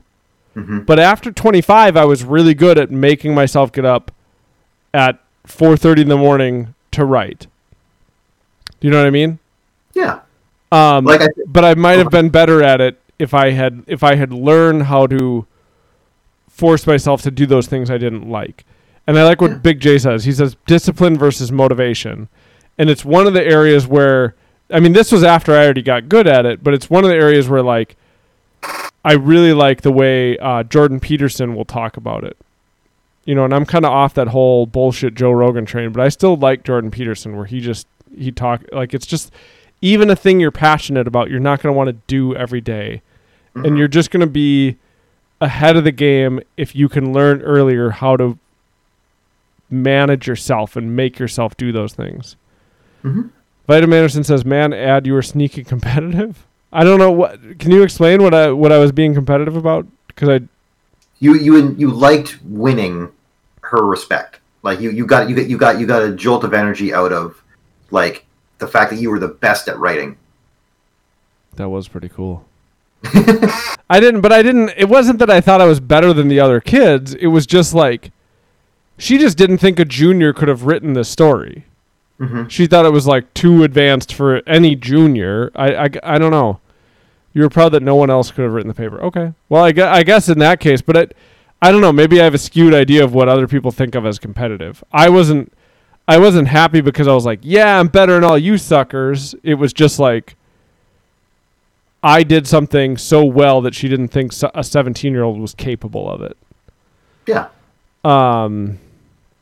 Big J says, I've had lots of talks with friends about discipline versus motivation and how to frame your life around it. And Vitamin Anderson says, and finding motivation to do better is the definition of self-competitiveness. I am very competitive with myself. I'll say that. Mm-hmm. Well, probably not very. I'm probably the normal amount of competitive with myself that people are. Shit, what was the other thing I was going to say? Oh, one of the things that I did realize as like a kid, kind of on my own, and I think a big part of it was like working jobs at 14 and seeing people who were adults working the jobs I was working as a 14-year-old, and they were like, they hated it and they were kind of miserable. Mm-hmm. I realized that the people that I didn't want to be like, for lack of a better phrase, or it's kind of a mean way to say it. I don't mean it to be like mean, but it just is. Looking at people when I was younger and saying, these people don't seem to have any self-control, is what I thought of it. So that's, remember when I used to do No Meat May? Mm-hmm. That's where that whole thing came from, is like, I would look at these people and think, they can't seem to make themselves do anything. So what No Meat May was, when I was 15, I used to think like a meal isn't a meal unless it has meat with it. And so when I was 15, I decided like, well, a thing that I can force myself to do that I won't enjoy, that will be hard enough, is I won't eat meat for all of May. So I would do No Meat May. And then as I got older, I would do other little challenges and make myself force myself to do things that I didn't want to do, or that, not that I didn't want to do, but that were like hard to do. And I didn't think of it as discipline at the time, but it was like, I didn't think. I would look at people. I'm trying not to do this. I'm trying to do this without being degrading to other people. But it was like, I would be working at Burger King as a 14-year-old, looking at people who definitely didn't want to be there and who were kind of miserable being there, and say like, the thing that these people seem to have in common is they don't have any self-control. Mm-hmm. Like, they can't stop themselves from making dumbass decisions, and they can't get themselves to do the things that they know that they should be doing. And all that it wasn't totally conscious in that way it is now at 35, but basically it was like, the way I thought about it was like, I need to be better at self-control to not kind of go down these roads, to not constantly be doing whatever my dumb knee-jerk thing is that I want to do. And so it started as No Meat May. And that's kind of what I'm saying that I want to try to help illuminate to my kids, is like, this is where you learn how to try. And if you really learn how to try, it's going to put you ahead of a lot of people. But it's going to be something that comes back positively in your life again and again and again and again and again, in all these ways that, like, I'm sorry, but you're just too young to understand. Like, I still don't really get it, but I'm starting to see kind of the way that things are interwoven, and like, man, learning how to put effort into things and really get yourself to try your best is a really valuable asset. Mm-hmm. Big J says, are you saying you were the original Sober October, No Nut November, Fat Free February? No. I don't want to stop myself from doing that. I think, yeah, it'll be interesting to see how much sports your kid gets into. Because I feel like that, like they do, like, if you get the right coach and it's because it can be such a toxic environment. Mm-hmm. But it can also be the exact opposite. Like, you can have like an amazing coach who's just like who instills like basically what you're talking about, but like distilled into a sports game. Yeah. Where it's like just go out there, like like do the best you can. It's a lot of times it's more like do the best you can for the team, like because like but you learn to understand like the benefit of like the team doing well is you also get to do well, like. But that's more like that's less selfish than what you're talking about. Well, yeah, what I'm talking about is selfish. Oh yeah. That's the same thing, but put on like a team, like a frame of mind of like a team, like because like that's the weird thing about like the guys that are like the best at the sports they are, like they're selfish, but they also understand like the benefit of like he's like okay I like LeBron James, like I'm the best, I can do the things I need to do, and I can I can go out there and I can be great, but I also need to do the thing I can do to make my team better. And it's like there's like different aspects, because like you're not always going to be alone, so you're going to also need to know how to operate in a group setting with that mindset. Otherwise, you'll just become a hermit. Yeah, I mean that it's a part of the it wasn't. I don't know if it's still this way, but wasn't Gretzky for a long time not only the leading scorer in the NHL but the leader in assists? Oh yeah, he was the point. Like no one will ever come close to his points total, because he knew how to like him being so good made everybody like it made it so much easier for his teammates. Yeah. And they were also great too. But that's the thing. I think that's something that you've gotten better at, like because finding comfort in a group setting. Like finding people that make you better and like make you want to be better. Yeah, that was another thing that took a while for me to figure out. Was like, I still don't really know. I was just thinking about this the other day, and I don't really know how to explain it yet. But there were people who were like fun to be around, but they were also kind of shitty people. Mm-hmm. And I think, yeah, if they're just kind of shitty to other people, like they're gonna be shitty to you too. And then I don't know I really don't understand still like how I lucked out to have the friends that I do. It's like I've talked about it before, like friends who are just patient with me. Mm-hmm. Or like my wife who's just been patient with me. Like I don't get it. Like I don't see in myself what other people I assume would have seen to be like, yeah, I'm going to keep being friends with Adam. He's kind of crazy. Or he can be kind of an asshole. I don't know. Maybe other people don't even see it either. I don't, I have no idea. But I was just thinking about that the other day, like how you kind of slowly weave people out of your life. And hopefully the people you're weaving out are the people who don't make you want to be better. Right? Is that what you're saying? Yeah, exactly. Like of the people that I am like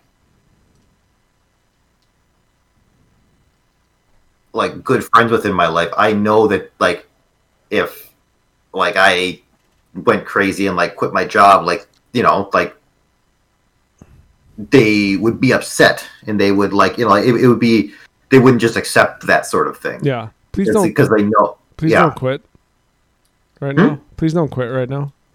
Oh, okay. No, for sure. For you, I won't. People wouldn't let you just lay down. Exactly. And like that's like. Oh, go ahead.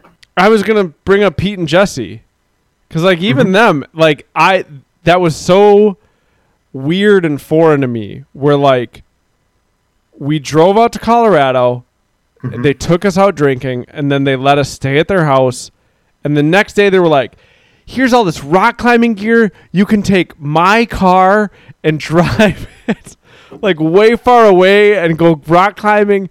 And it was like, it was really weird because it was like, I don't trust this. This feels weird because so many of the people I had been around, it was like, there would always be some catch. There would always be some like thing that you then owed them, or yeah. So like learning to trust that stuff and learning how to find people to trust that stuff with was kind of a minefield for me, because even that one, it was like, this doesn't feel right. Like the other shoe is going to drop eventually and I don't know what it is. And then it like just slowly learning how to accept like, oh no, Pete and Jesse are like Dan. They're just decent people. Yeah. like I don't know how to... They don't need something like in return for like, just like, and it's something where like, it's like, like they don't need anything, but they figure it's like, oh, if I'm ever driving through, like, like What?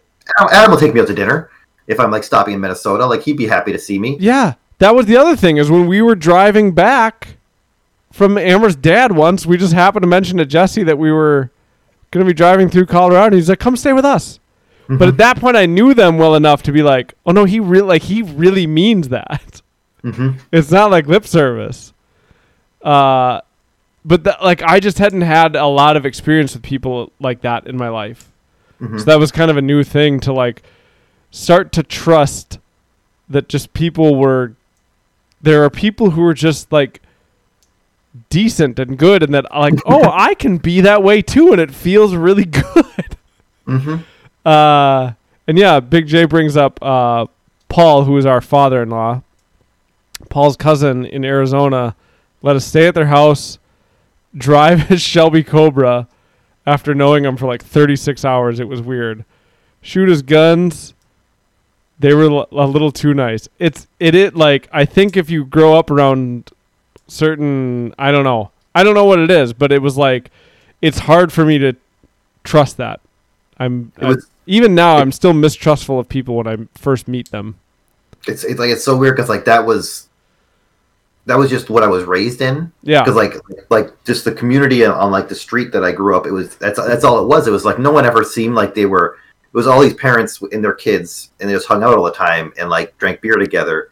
And it never seemed like anyone was. There was never anything nefarious. It was just people show up. Oh, we're hey, we're going to build a deck. Okay, well, people will show up for a weekend and help you build a deck. It was never like a.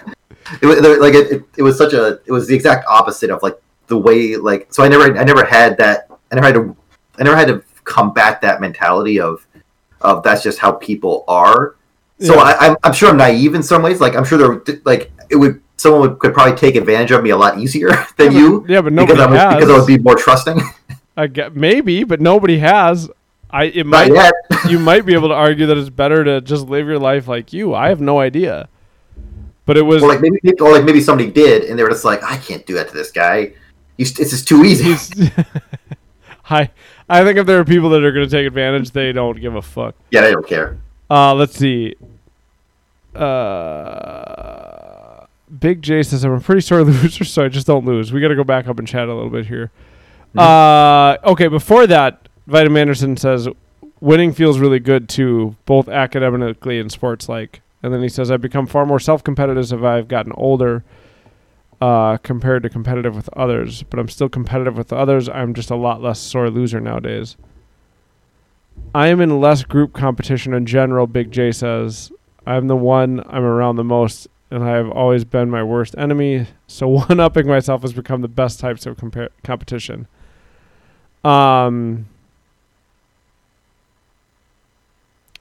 Vitamin Anderson says, Adam, I don't think you're as challenging to be around as you think. Thank you. I don't know. I just think of like the time I just think of like, I hope that if my friends none of my friends have ever needed me to do something like this, but I hope if they did, I would go do it the way but like, I think of Matt, me being miserable and drunk out in River Falls and that was like one of those moments where you realize like everybody out here is kind of an awful person to be, like they're not good people. You know the crowd I'm talking about out in River Falls. It's like that Oakdale thing where you're like, I don't know where I am. Yeah, like it's that same thing. Matt's done it for me twice. I've talked about it on the podcast before where I'm like, these aren't people I want to be around. Mm-hmm. And like, just comes and rescues me. That's where I think like, oh fuck, Adam's got himself into some dumbass situation again and I have to go save him. That's what I mean. Mm-hmm. Big J says it helps that I'm so awesome. I'm kind of on another level from others, so not a lot of competition around. And then later says total sarcasm for those who don't know me. So one of the weird things with competition for me is I don't. Sorry, I skipped one of Kibby's. Kibby says I'm one of those shitty people who's fun to be around. I bet that's true. Competition. This is going to sound really douchey, and maybe it is, but like, video games that are competitive or even sports, for the most part, as a kid, I'm not a sore loser because I always just kind of felt like what does it matter? Does that make sense? Yeah, like it doesn't mean like you won't necessarily get upset in the moment, but it doesn't weigh on you the rest of the day.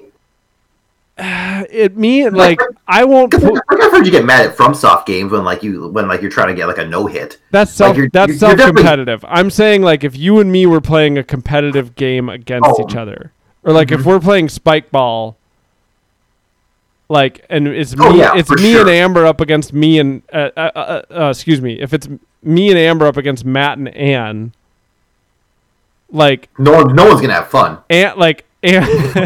Amber's gonna miss a point, and I'm like, "Oh, it's all right. Your boobs looked funny while you were doing it, or something." Whereas I think Matt and Ann would get like, they would be like, "Come on, you got to get that." Not in like an angry way. That's what I'm struggling to say it. Like, it's not angry, but it was like they're just competitive. Like, they want to win. They like, and whereas I'm just like, I'm just here to hang out with my friends. Mm-hmm. Vitamin says no. We got angry at each other that day. It's okay to say she is as competitive as I am. And he also says, I always got the vibe that you used it as a defense mechanism. You might be right. I don't know. I don't know. I think the way that I start to think is like, this game has no bearing on my life. I want this time that I spend with my friends to be fun. Mm-hmm. And like, if I get too into whether or not I'm winning, I'm not speaking for anybody else.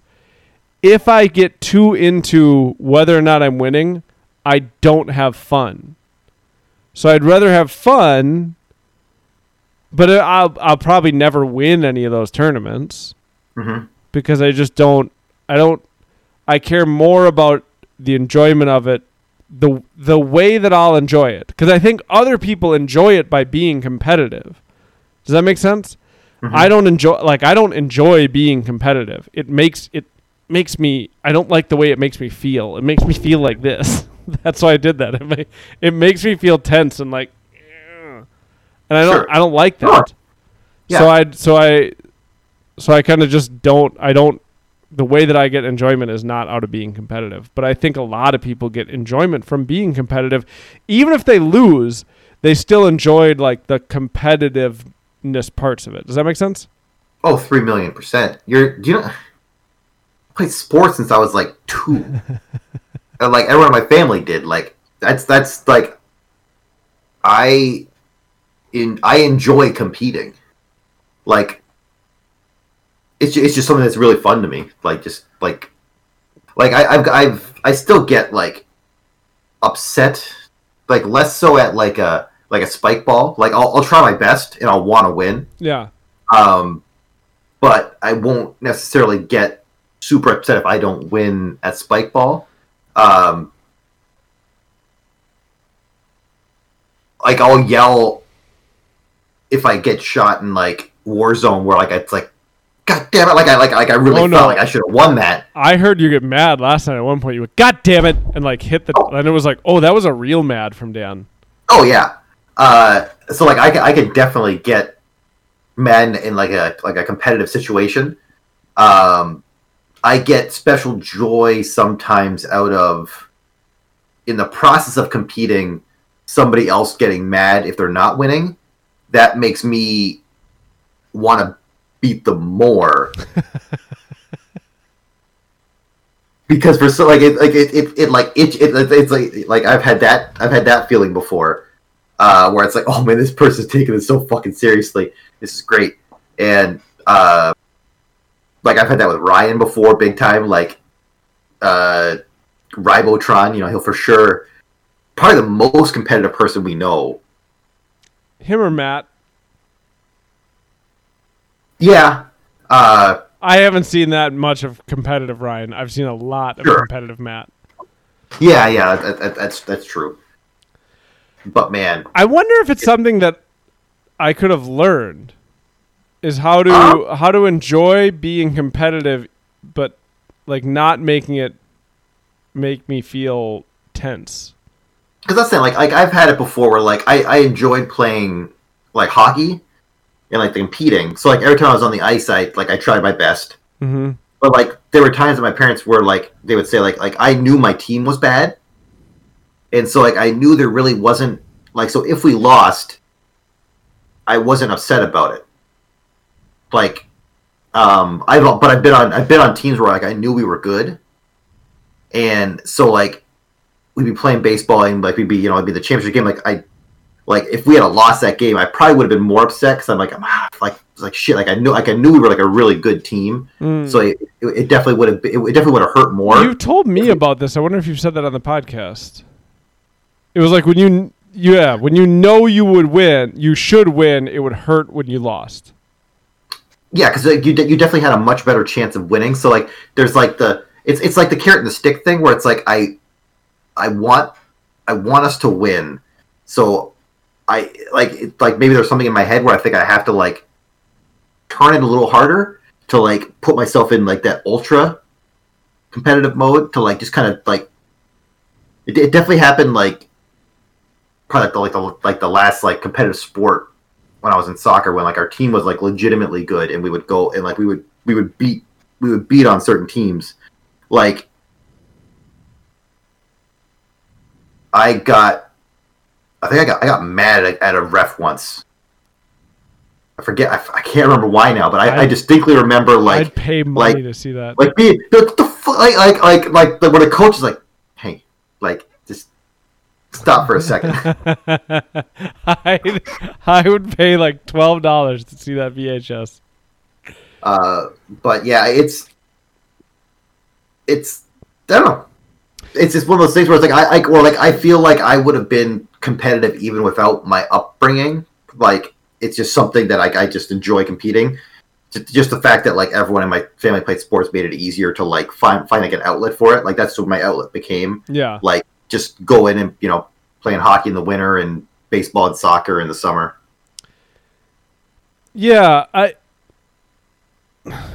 Well, I'm also thinking about something Big J says. So he says, I was in a softball league a couple of years ago and was fairly out of shape, smoking and not exercising, but was still the most in-shape person on the team, and we lost all 11 or 12 games of the season. It sucked. I had fun, and it was good to hang out with friends, but I definitely got mad at my friends and teammates. One of the things I realized somewhere along the way, I think it was after Matt kicked me out of the fantasy football league. Mm-hmm. But it was like a realization that like was building and kind of culminated there is like one of the reasons I kind of don't do competitive things with my friends that are competitive is like I don't want to ruin things for them. Like they like it, so I want them to have fun. But it's like James is saying, if I was on a softball team for like for fun, mm-hmm. and somebody hits like I don't know what it would be called if I'm the first baseman. You watch baseball all the time now. Come on. If I was the first baseman, and it's like a ball that goes by me, and if I had like dove, I could have got it and like stopped the play, right? Uh-huh. I'm not diving. Yeah. Like I'm just gonna be like, shucks, I missed it. That outfielder off to get it, and then it's like a base hit or a 2-base hit. Sure. But then like the competitive people are like, it kind of ruins it a little bit for them, and I don't want to be that guy, so I just won't do it because I just know I'm not going to try. I don't care enough. I'm just not going to try. It's one of those things where it's like I'd be intrigued to know if you were on the field though, like in that ball got hit at you, if you would try and make the play. Because there's something deeply fun in like trying. Like it's not so much the competitive point at that part. It's like, can I fucking do this? That's where I think my psychology would have to change. Is like, how good can I actually be if I really try? Because like that was like I remember like playing catch with my dad, where like you do the ones where like I'd make him throw it so I had to dive for it. Yeah, and I wasn't beating. It's just like I wonder if I can catch this. Like no, I never did that. And you get like the little endorphin rush of like like like diving for the ball. I'm definitely gonna try doing that with Nemo though. You can dive it everywhere. I didn't see my dad a lot growing up. Oh, sorry, I keep bringing up these wounds. Hold on, chat's moving. Let's see. Everybody shut up.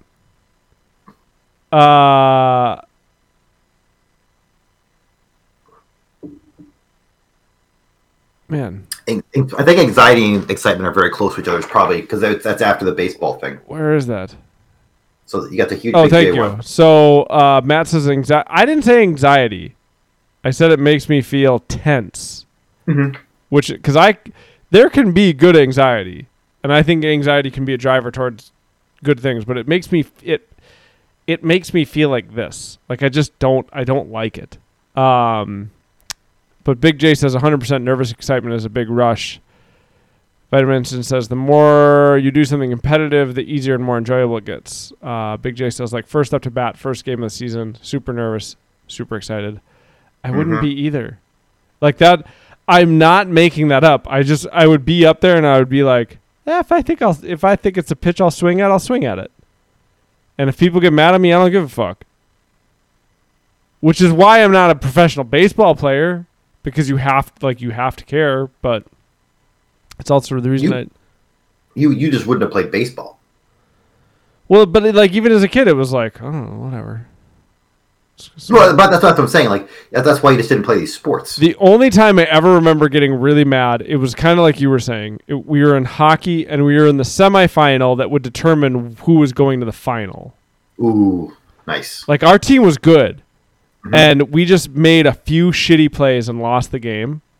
Mm-hmm. And it was like you. It was like, the thing I remember hating the most is like, none of it was my fault. Like I did all the things I was supposed to do, and I played I played as best as I could play, and like it still wasn't good enough because other people didn't do to what I was perceiving. It was like other people didn't do their best. They may have done their best and just. People have off days or whatever, But that was the time where it was like you were saying, like I felt like we should have won that game, but we missed a few opportunities. And I remember I cried. I was so mad.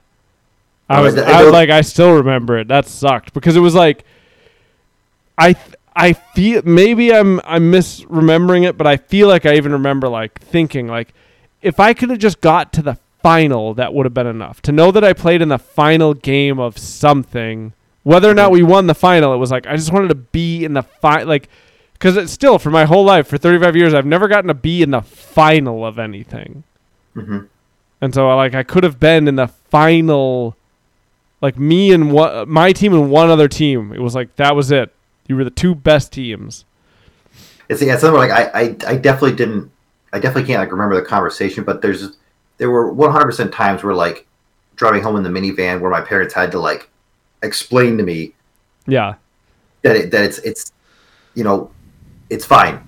Like your team has had a bad like they had to instill it like it's okay that you guys lost that like it'll hurt because like that's because you wanted it and that's fine, but it's. That was you're gonna wake up tomorrow and everything's gonna be okay. That was the thing for me in that game because I was taught like I remember what I was freaking out about in the van on the way home was the other players who had screwed up, and having the conversation with my parents like, well, do you not think that they wanted it as bad as you did? Like, of course they did. They were all very sad when they when you guys lost. They did their best. You can't blame them. Sometimes you just don't win. Like, yeah. It's a tough pill to swallow when you're a kid. It's a tough pill to swallow when you're a kid. Big J says, I get the same razor sharpness when hunting, focusing on a deer for 15 minutes with your bow. Try not to make a sound. Keep an eye on the other deer. Line up your shot, knowing you have one. Now, that's something I would love. Because later on, Vitamin Anderson says there's a good tension just as there's a good anxiety. I don't disagree. And I would love that. And it's the same thing that comes in, like, remember when we were lead climbing? So for the people who don't know, lead climbing is instead of a rope that's already strung above you, that if you fall like this far, you are bringing your rope up with you. And there's usually like 6 feet in between the clips that you're clipping into. So if you miss a clip, you fall 6 feet down to the clip, and then probably another like 6 to 8 feet of rope. So you could fall like up to 15 feet when you, like, they're huge falls. And I really liked the amount, like, everything goes away. There's nothing that exists when you're like, you're sitting on the wall trying to, like, can I get that hold and then clip? There is, it's like Big J is saying, I like that tension. I like that anxiety where, like, all the world just goes away and you're trying to determine whether or not you can clip in. And I would really like to hunt more, because the times that I've gone hunting, I remember one of the first times I never got to hunt growing up. First time I ever went hunting was with Big J, and we went hunting. And I remember I was like, we were sitting there for the longest time, just like focused on everything around you, and then I started to hear this like, and I was like, oh, I think I hear a deer. And like started to look around and like could not figure out where I could hear this noise from. And then I looked, and like way down under the tree stand, like kind of far away from where we were, there was just one leaf that was still on the tree, and it was just scratching against the branch that it was on. And it was this cool moment of like, man, that's how focused you get, is like this stupid little leaf. I mean, it was like a tiny little leaf just scratching on a branch. But like my mind picked up on that because you just get so honed in. I do like that kind of stuff, but I don't associate that with competition at all, I guess. It's you versus the deer. Yeah. Okay. Yeah. So it's competition versus the deer. Can you beat it? It wants to live. You know, it's gonna do everything in its power to not get shot. You're not wrong. Vitamin Anderson says that is what you want your kids to do, so it's good advice. I don't know what he was talking about. Big J says it's all self-competition to be the best in the moment I can. No fuck-ups allowed. See that? Yeah, I don't associate that with competition either. Vitamin Anderson's way late to the party, says, because Schwat had asked, Matt kicked you out of his fantasy football league? And so Vitamin Anderson says, I didn't kick him out. He stopped setting his lineup halfway through the season and didn't want to participate anymore. It was a tactic. You started setting my lineup for me, and I almost won or won. I can't remember. You might have won that one time. Yeah. So my tactic was make Matt play my team for me, and then I won. It worked.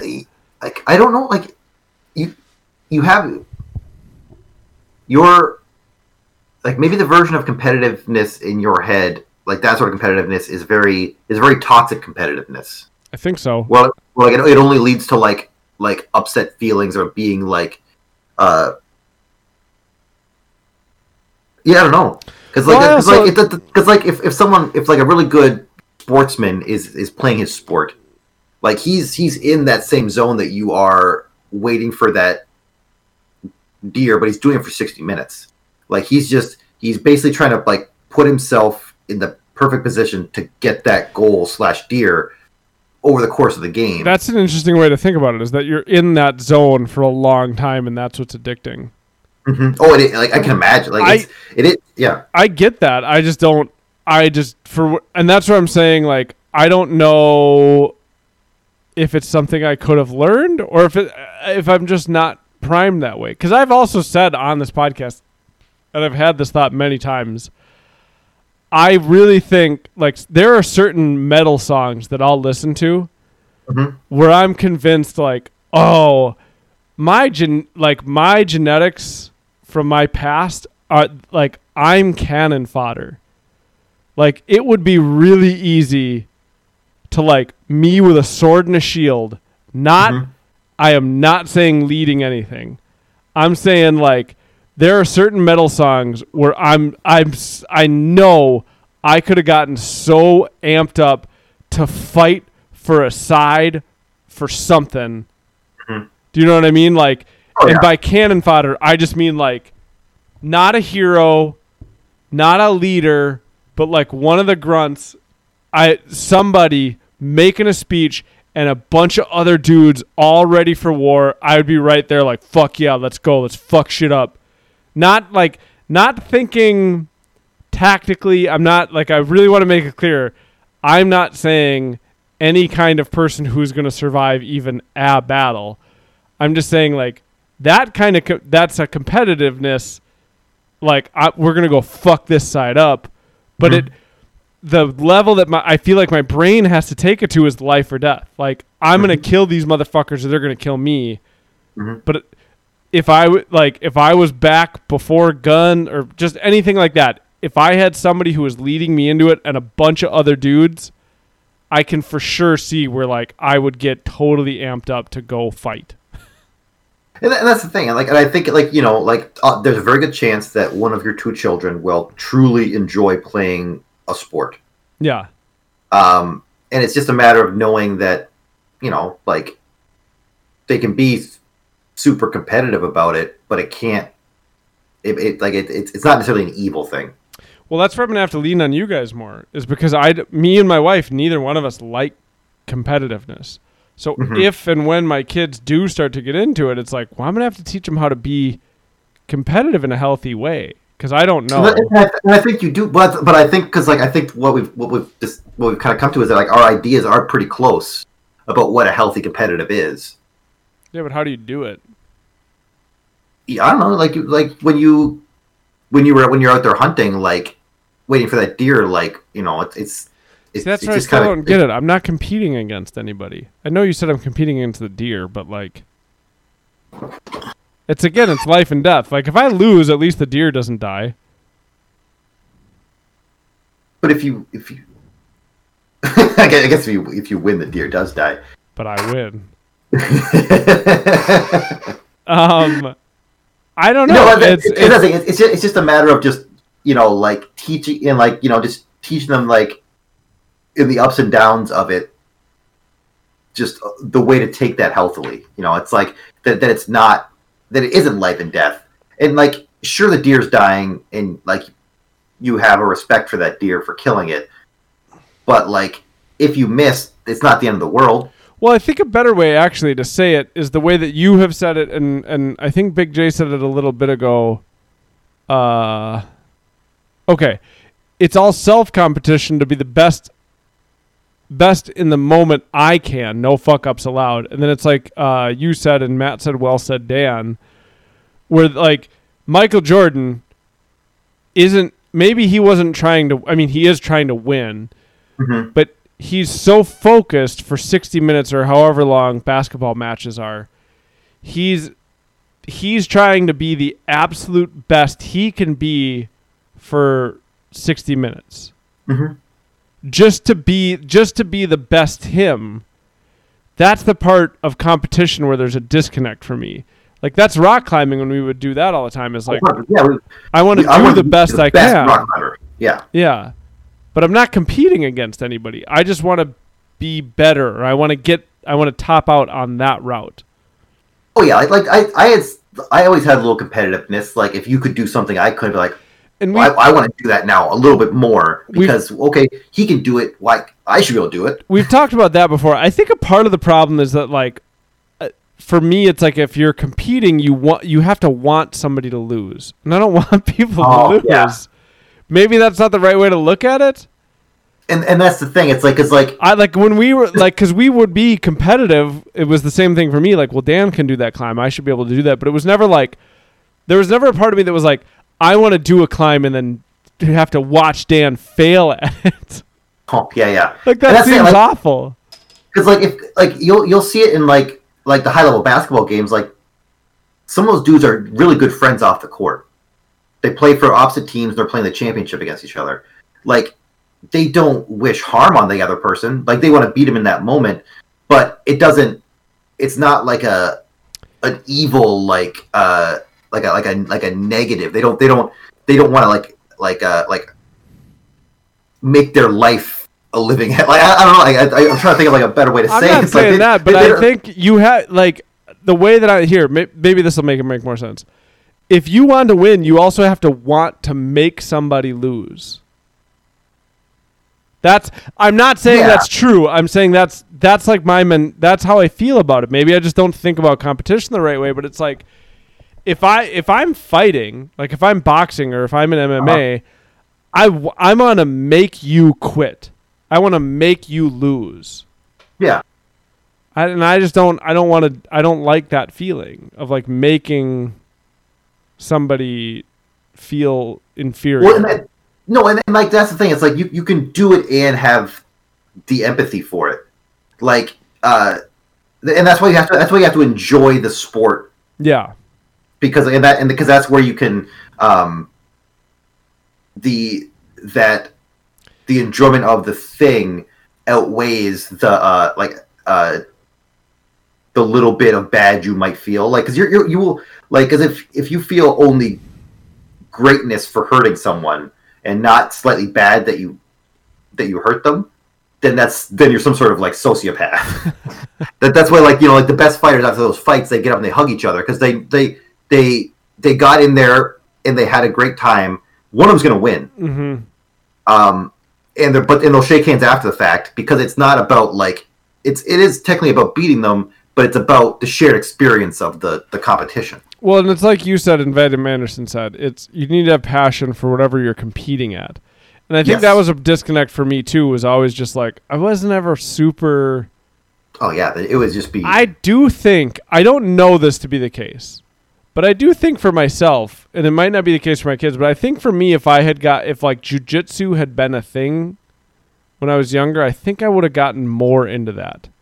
Because then it is like you're saying, because one of the things I didn't like about competitive sports was like I had to rely on other people on the team. But then it is just you and one other person. And so it's like if you win and the other person loses, you're still there face to face with them. Yep. But at that point you both sign that contract where it's like they are also shouldering some of the blame for losing. So it's not fully your fault for defeating them. Yeah. They've also agreed to this contract. I like what Big J says too. If it's friends that lose, I do feel bad, but it depends on how it went. If it was high effort on both sides and good sportsmanship, I don't really feel bad. That's a great way to think about it. Like I've had that feeling at a Magic turn before, where it's like me and this guy are just like, this game is just nonsense. We're like it seems like we're both just kind of drawing like haymakers, like one after the other. It's like it's constantly turning. Mm-hmm. And it gets the last thing I draw cards, like if I don't win, I lose this next turn. And I draw a card. It's like, oh wait, just hey, and I win, and like he looked, he's like, oh my god, it's like, and then like we're both just like super happy that, like, because it's like just like you just had fun. The competition was so good that it was like, okay, it carried both of our moods. Even though he lost, but it didn't matter in the. Well, it wouldn't have mattered if you lost. See, I like that one-on-one. Yeah. I don't know. I just have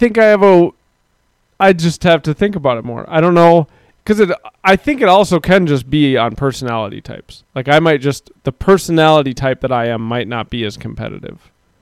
Not yet, but yeah, definitely not like a team environment. Like you might be more so in like a. But yeah, I don't know. Like you never did competitive jiu-jitsu, so who knows? Vitamin Anderson says, sore competitors make for bad competitors. That's why I changed my mindset about how losing affected me. That's cool. Oh, that's like you see that, and like you see that growing up too. Like there are the kids on the teams that are like maybe like the parents are trying their best to, like, make them not be that way, but it's like, man, this kid's just a fucking ass. Like it's like he's in it for the wrong reasons, and it's not good. It's not healthy. Like there's definitely those kids growing up. Yeah, it'll be interesting with my kids, because I want them to enjoy competing if they like it. I don't know. I gotta go to bed. The thing is, like they may never want to play sports ever. Who knows? Nemo really likes playing soccer. And I think, yes, it's like there's no way to stop a kid, I think, from playing like a sport for those first 2 years, because it's like they love kicking the ball. Yeah. But it's like does the thing click in their head at age 6 where it's like, I want to get better at this thing. I think a part of it for me, sorry because No, what? it's kind of what you were saying. I was just jumping to what I thought you were going to say. Mhm. I think a part of it is, for me, was like, I'm never going to be an athlete. Mhm. Do you know what I mean? Like, I Yeah. was never super coordinated. I had asthma, so I could never run or like do a thing for a long time. Mhm. I was never the fastest. I was never the strongest. I was never the most flexible. Like, I was always just kind of like middle of the pack. Mhm. So there was just like, even as a young kid, it was like, why not? I'm never going to be an athlete. So why? It was the same thing. It was like, as school, it was like, well, I'm not, even if I could go to Harvard, I don't even know that I necessarily would want to. So why should I try at this? Mhm. And I don't know that I have a good answer for that. I do for the No. school part, but maybe that's the sports part too, is like, it's like we've been saying, just see how good you can get. Oh yeah, like that's what definitely drove me until like high school. Was like, I'm not gonna play this in college. You know, I'm not gonna be on varsity. Like, this is good enough. and then that was just it. Well, and you just don't really want to do it. I think if you really, really, it's like I was saying about writing way earlier when we started on Kibby's topic. It's like, if there's something you feel like you have to do, it'll be the only thing you think about. I think. And I don't think everybody experiences like true obsession. No, like maybe there'll be something that I will become obsessed with in my life, but I just haven't had that. I mean, Yeah. that I've said that before, where I like, thankfully the thing I was obsessed with kind of has no, like, age isn't a factor in it. Mhm. Whereas, like, if you were like, I have to play basketball professionally, like, you got a short window, man. That's the dangerous side of competitiveness. There are some of those kids that think that's what they have to do. Like, that's their way out. Like, they if I don't play competitive ball, I'm done. And then you got to find out what happens. Sorry, bud. How to live when you don't. That would be Only hard. very few people make it that. All right, I gotta go to bed. All right. You do too. You have 3,000 in the morning. I know. Thanks for listening, everybody. This was fun. Thanks for the topic, Kibby. I don't know if you're still listening. I haven't seen you comment in a while. You're probably out beating up looters. I hope so. Oh my God, how do I end this podcast? Yeah, oh God, that's too loud. Thanks for listening, everybody. I really enjoyed where this went and what we got to talk about. It was really fun. Yeah, it was like this weird, like, we went from like trying to like figure out what like wants and needs meant to like competitiveness. This one might be one I have to listen back to. I haven't listened back to one in a long time, but it was like, while this was going, I knew, like, I really enjoy what we're talking about.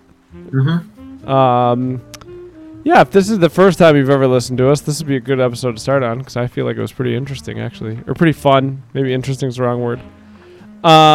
You can subscribe to us wherever you get podcasts, and you should, because we would like you to. It's cool to see our subscriber numbers grow.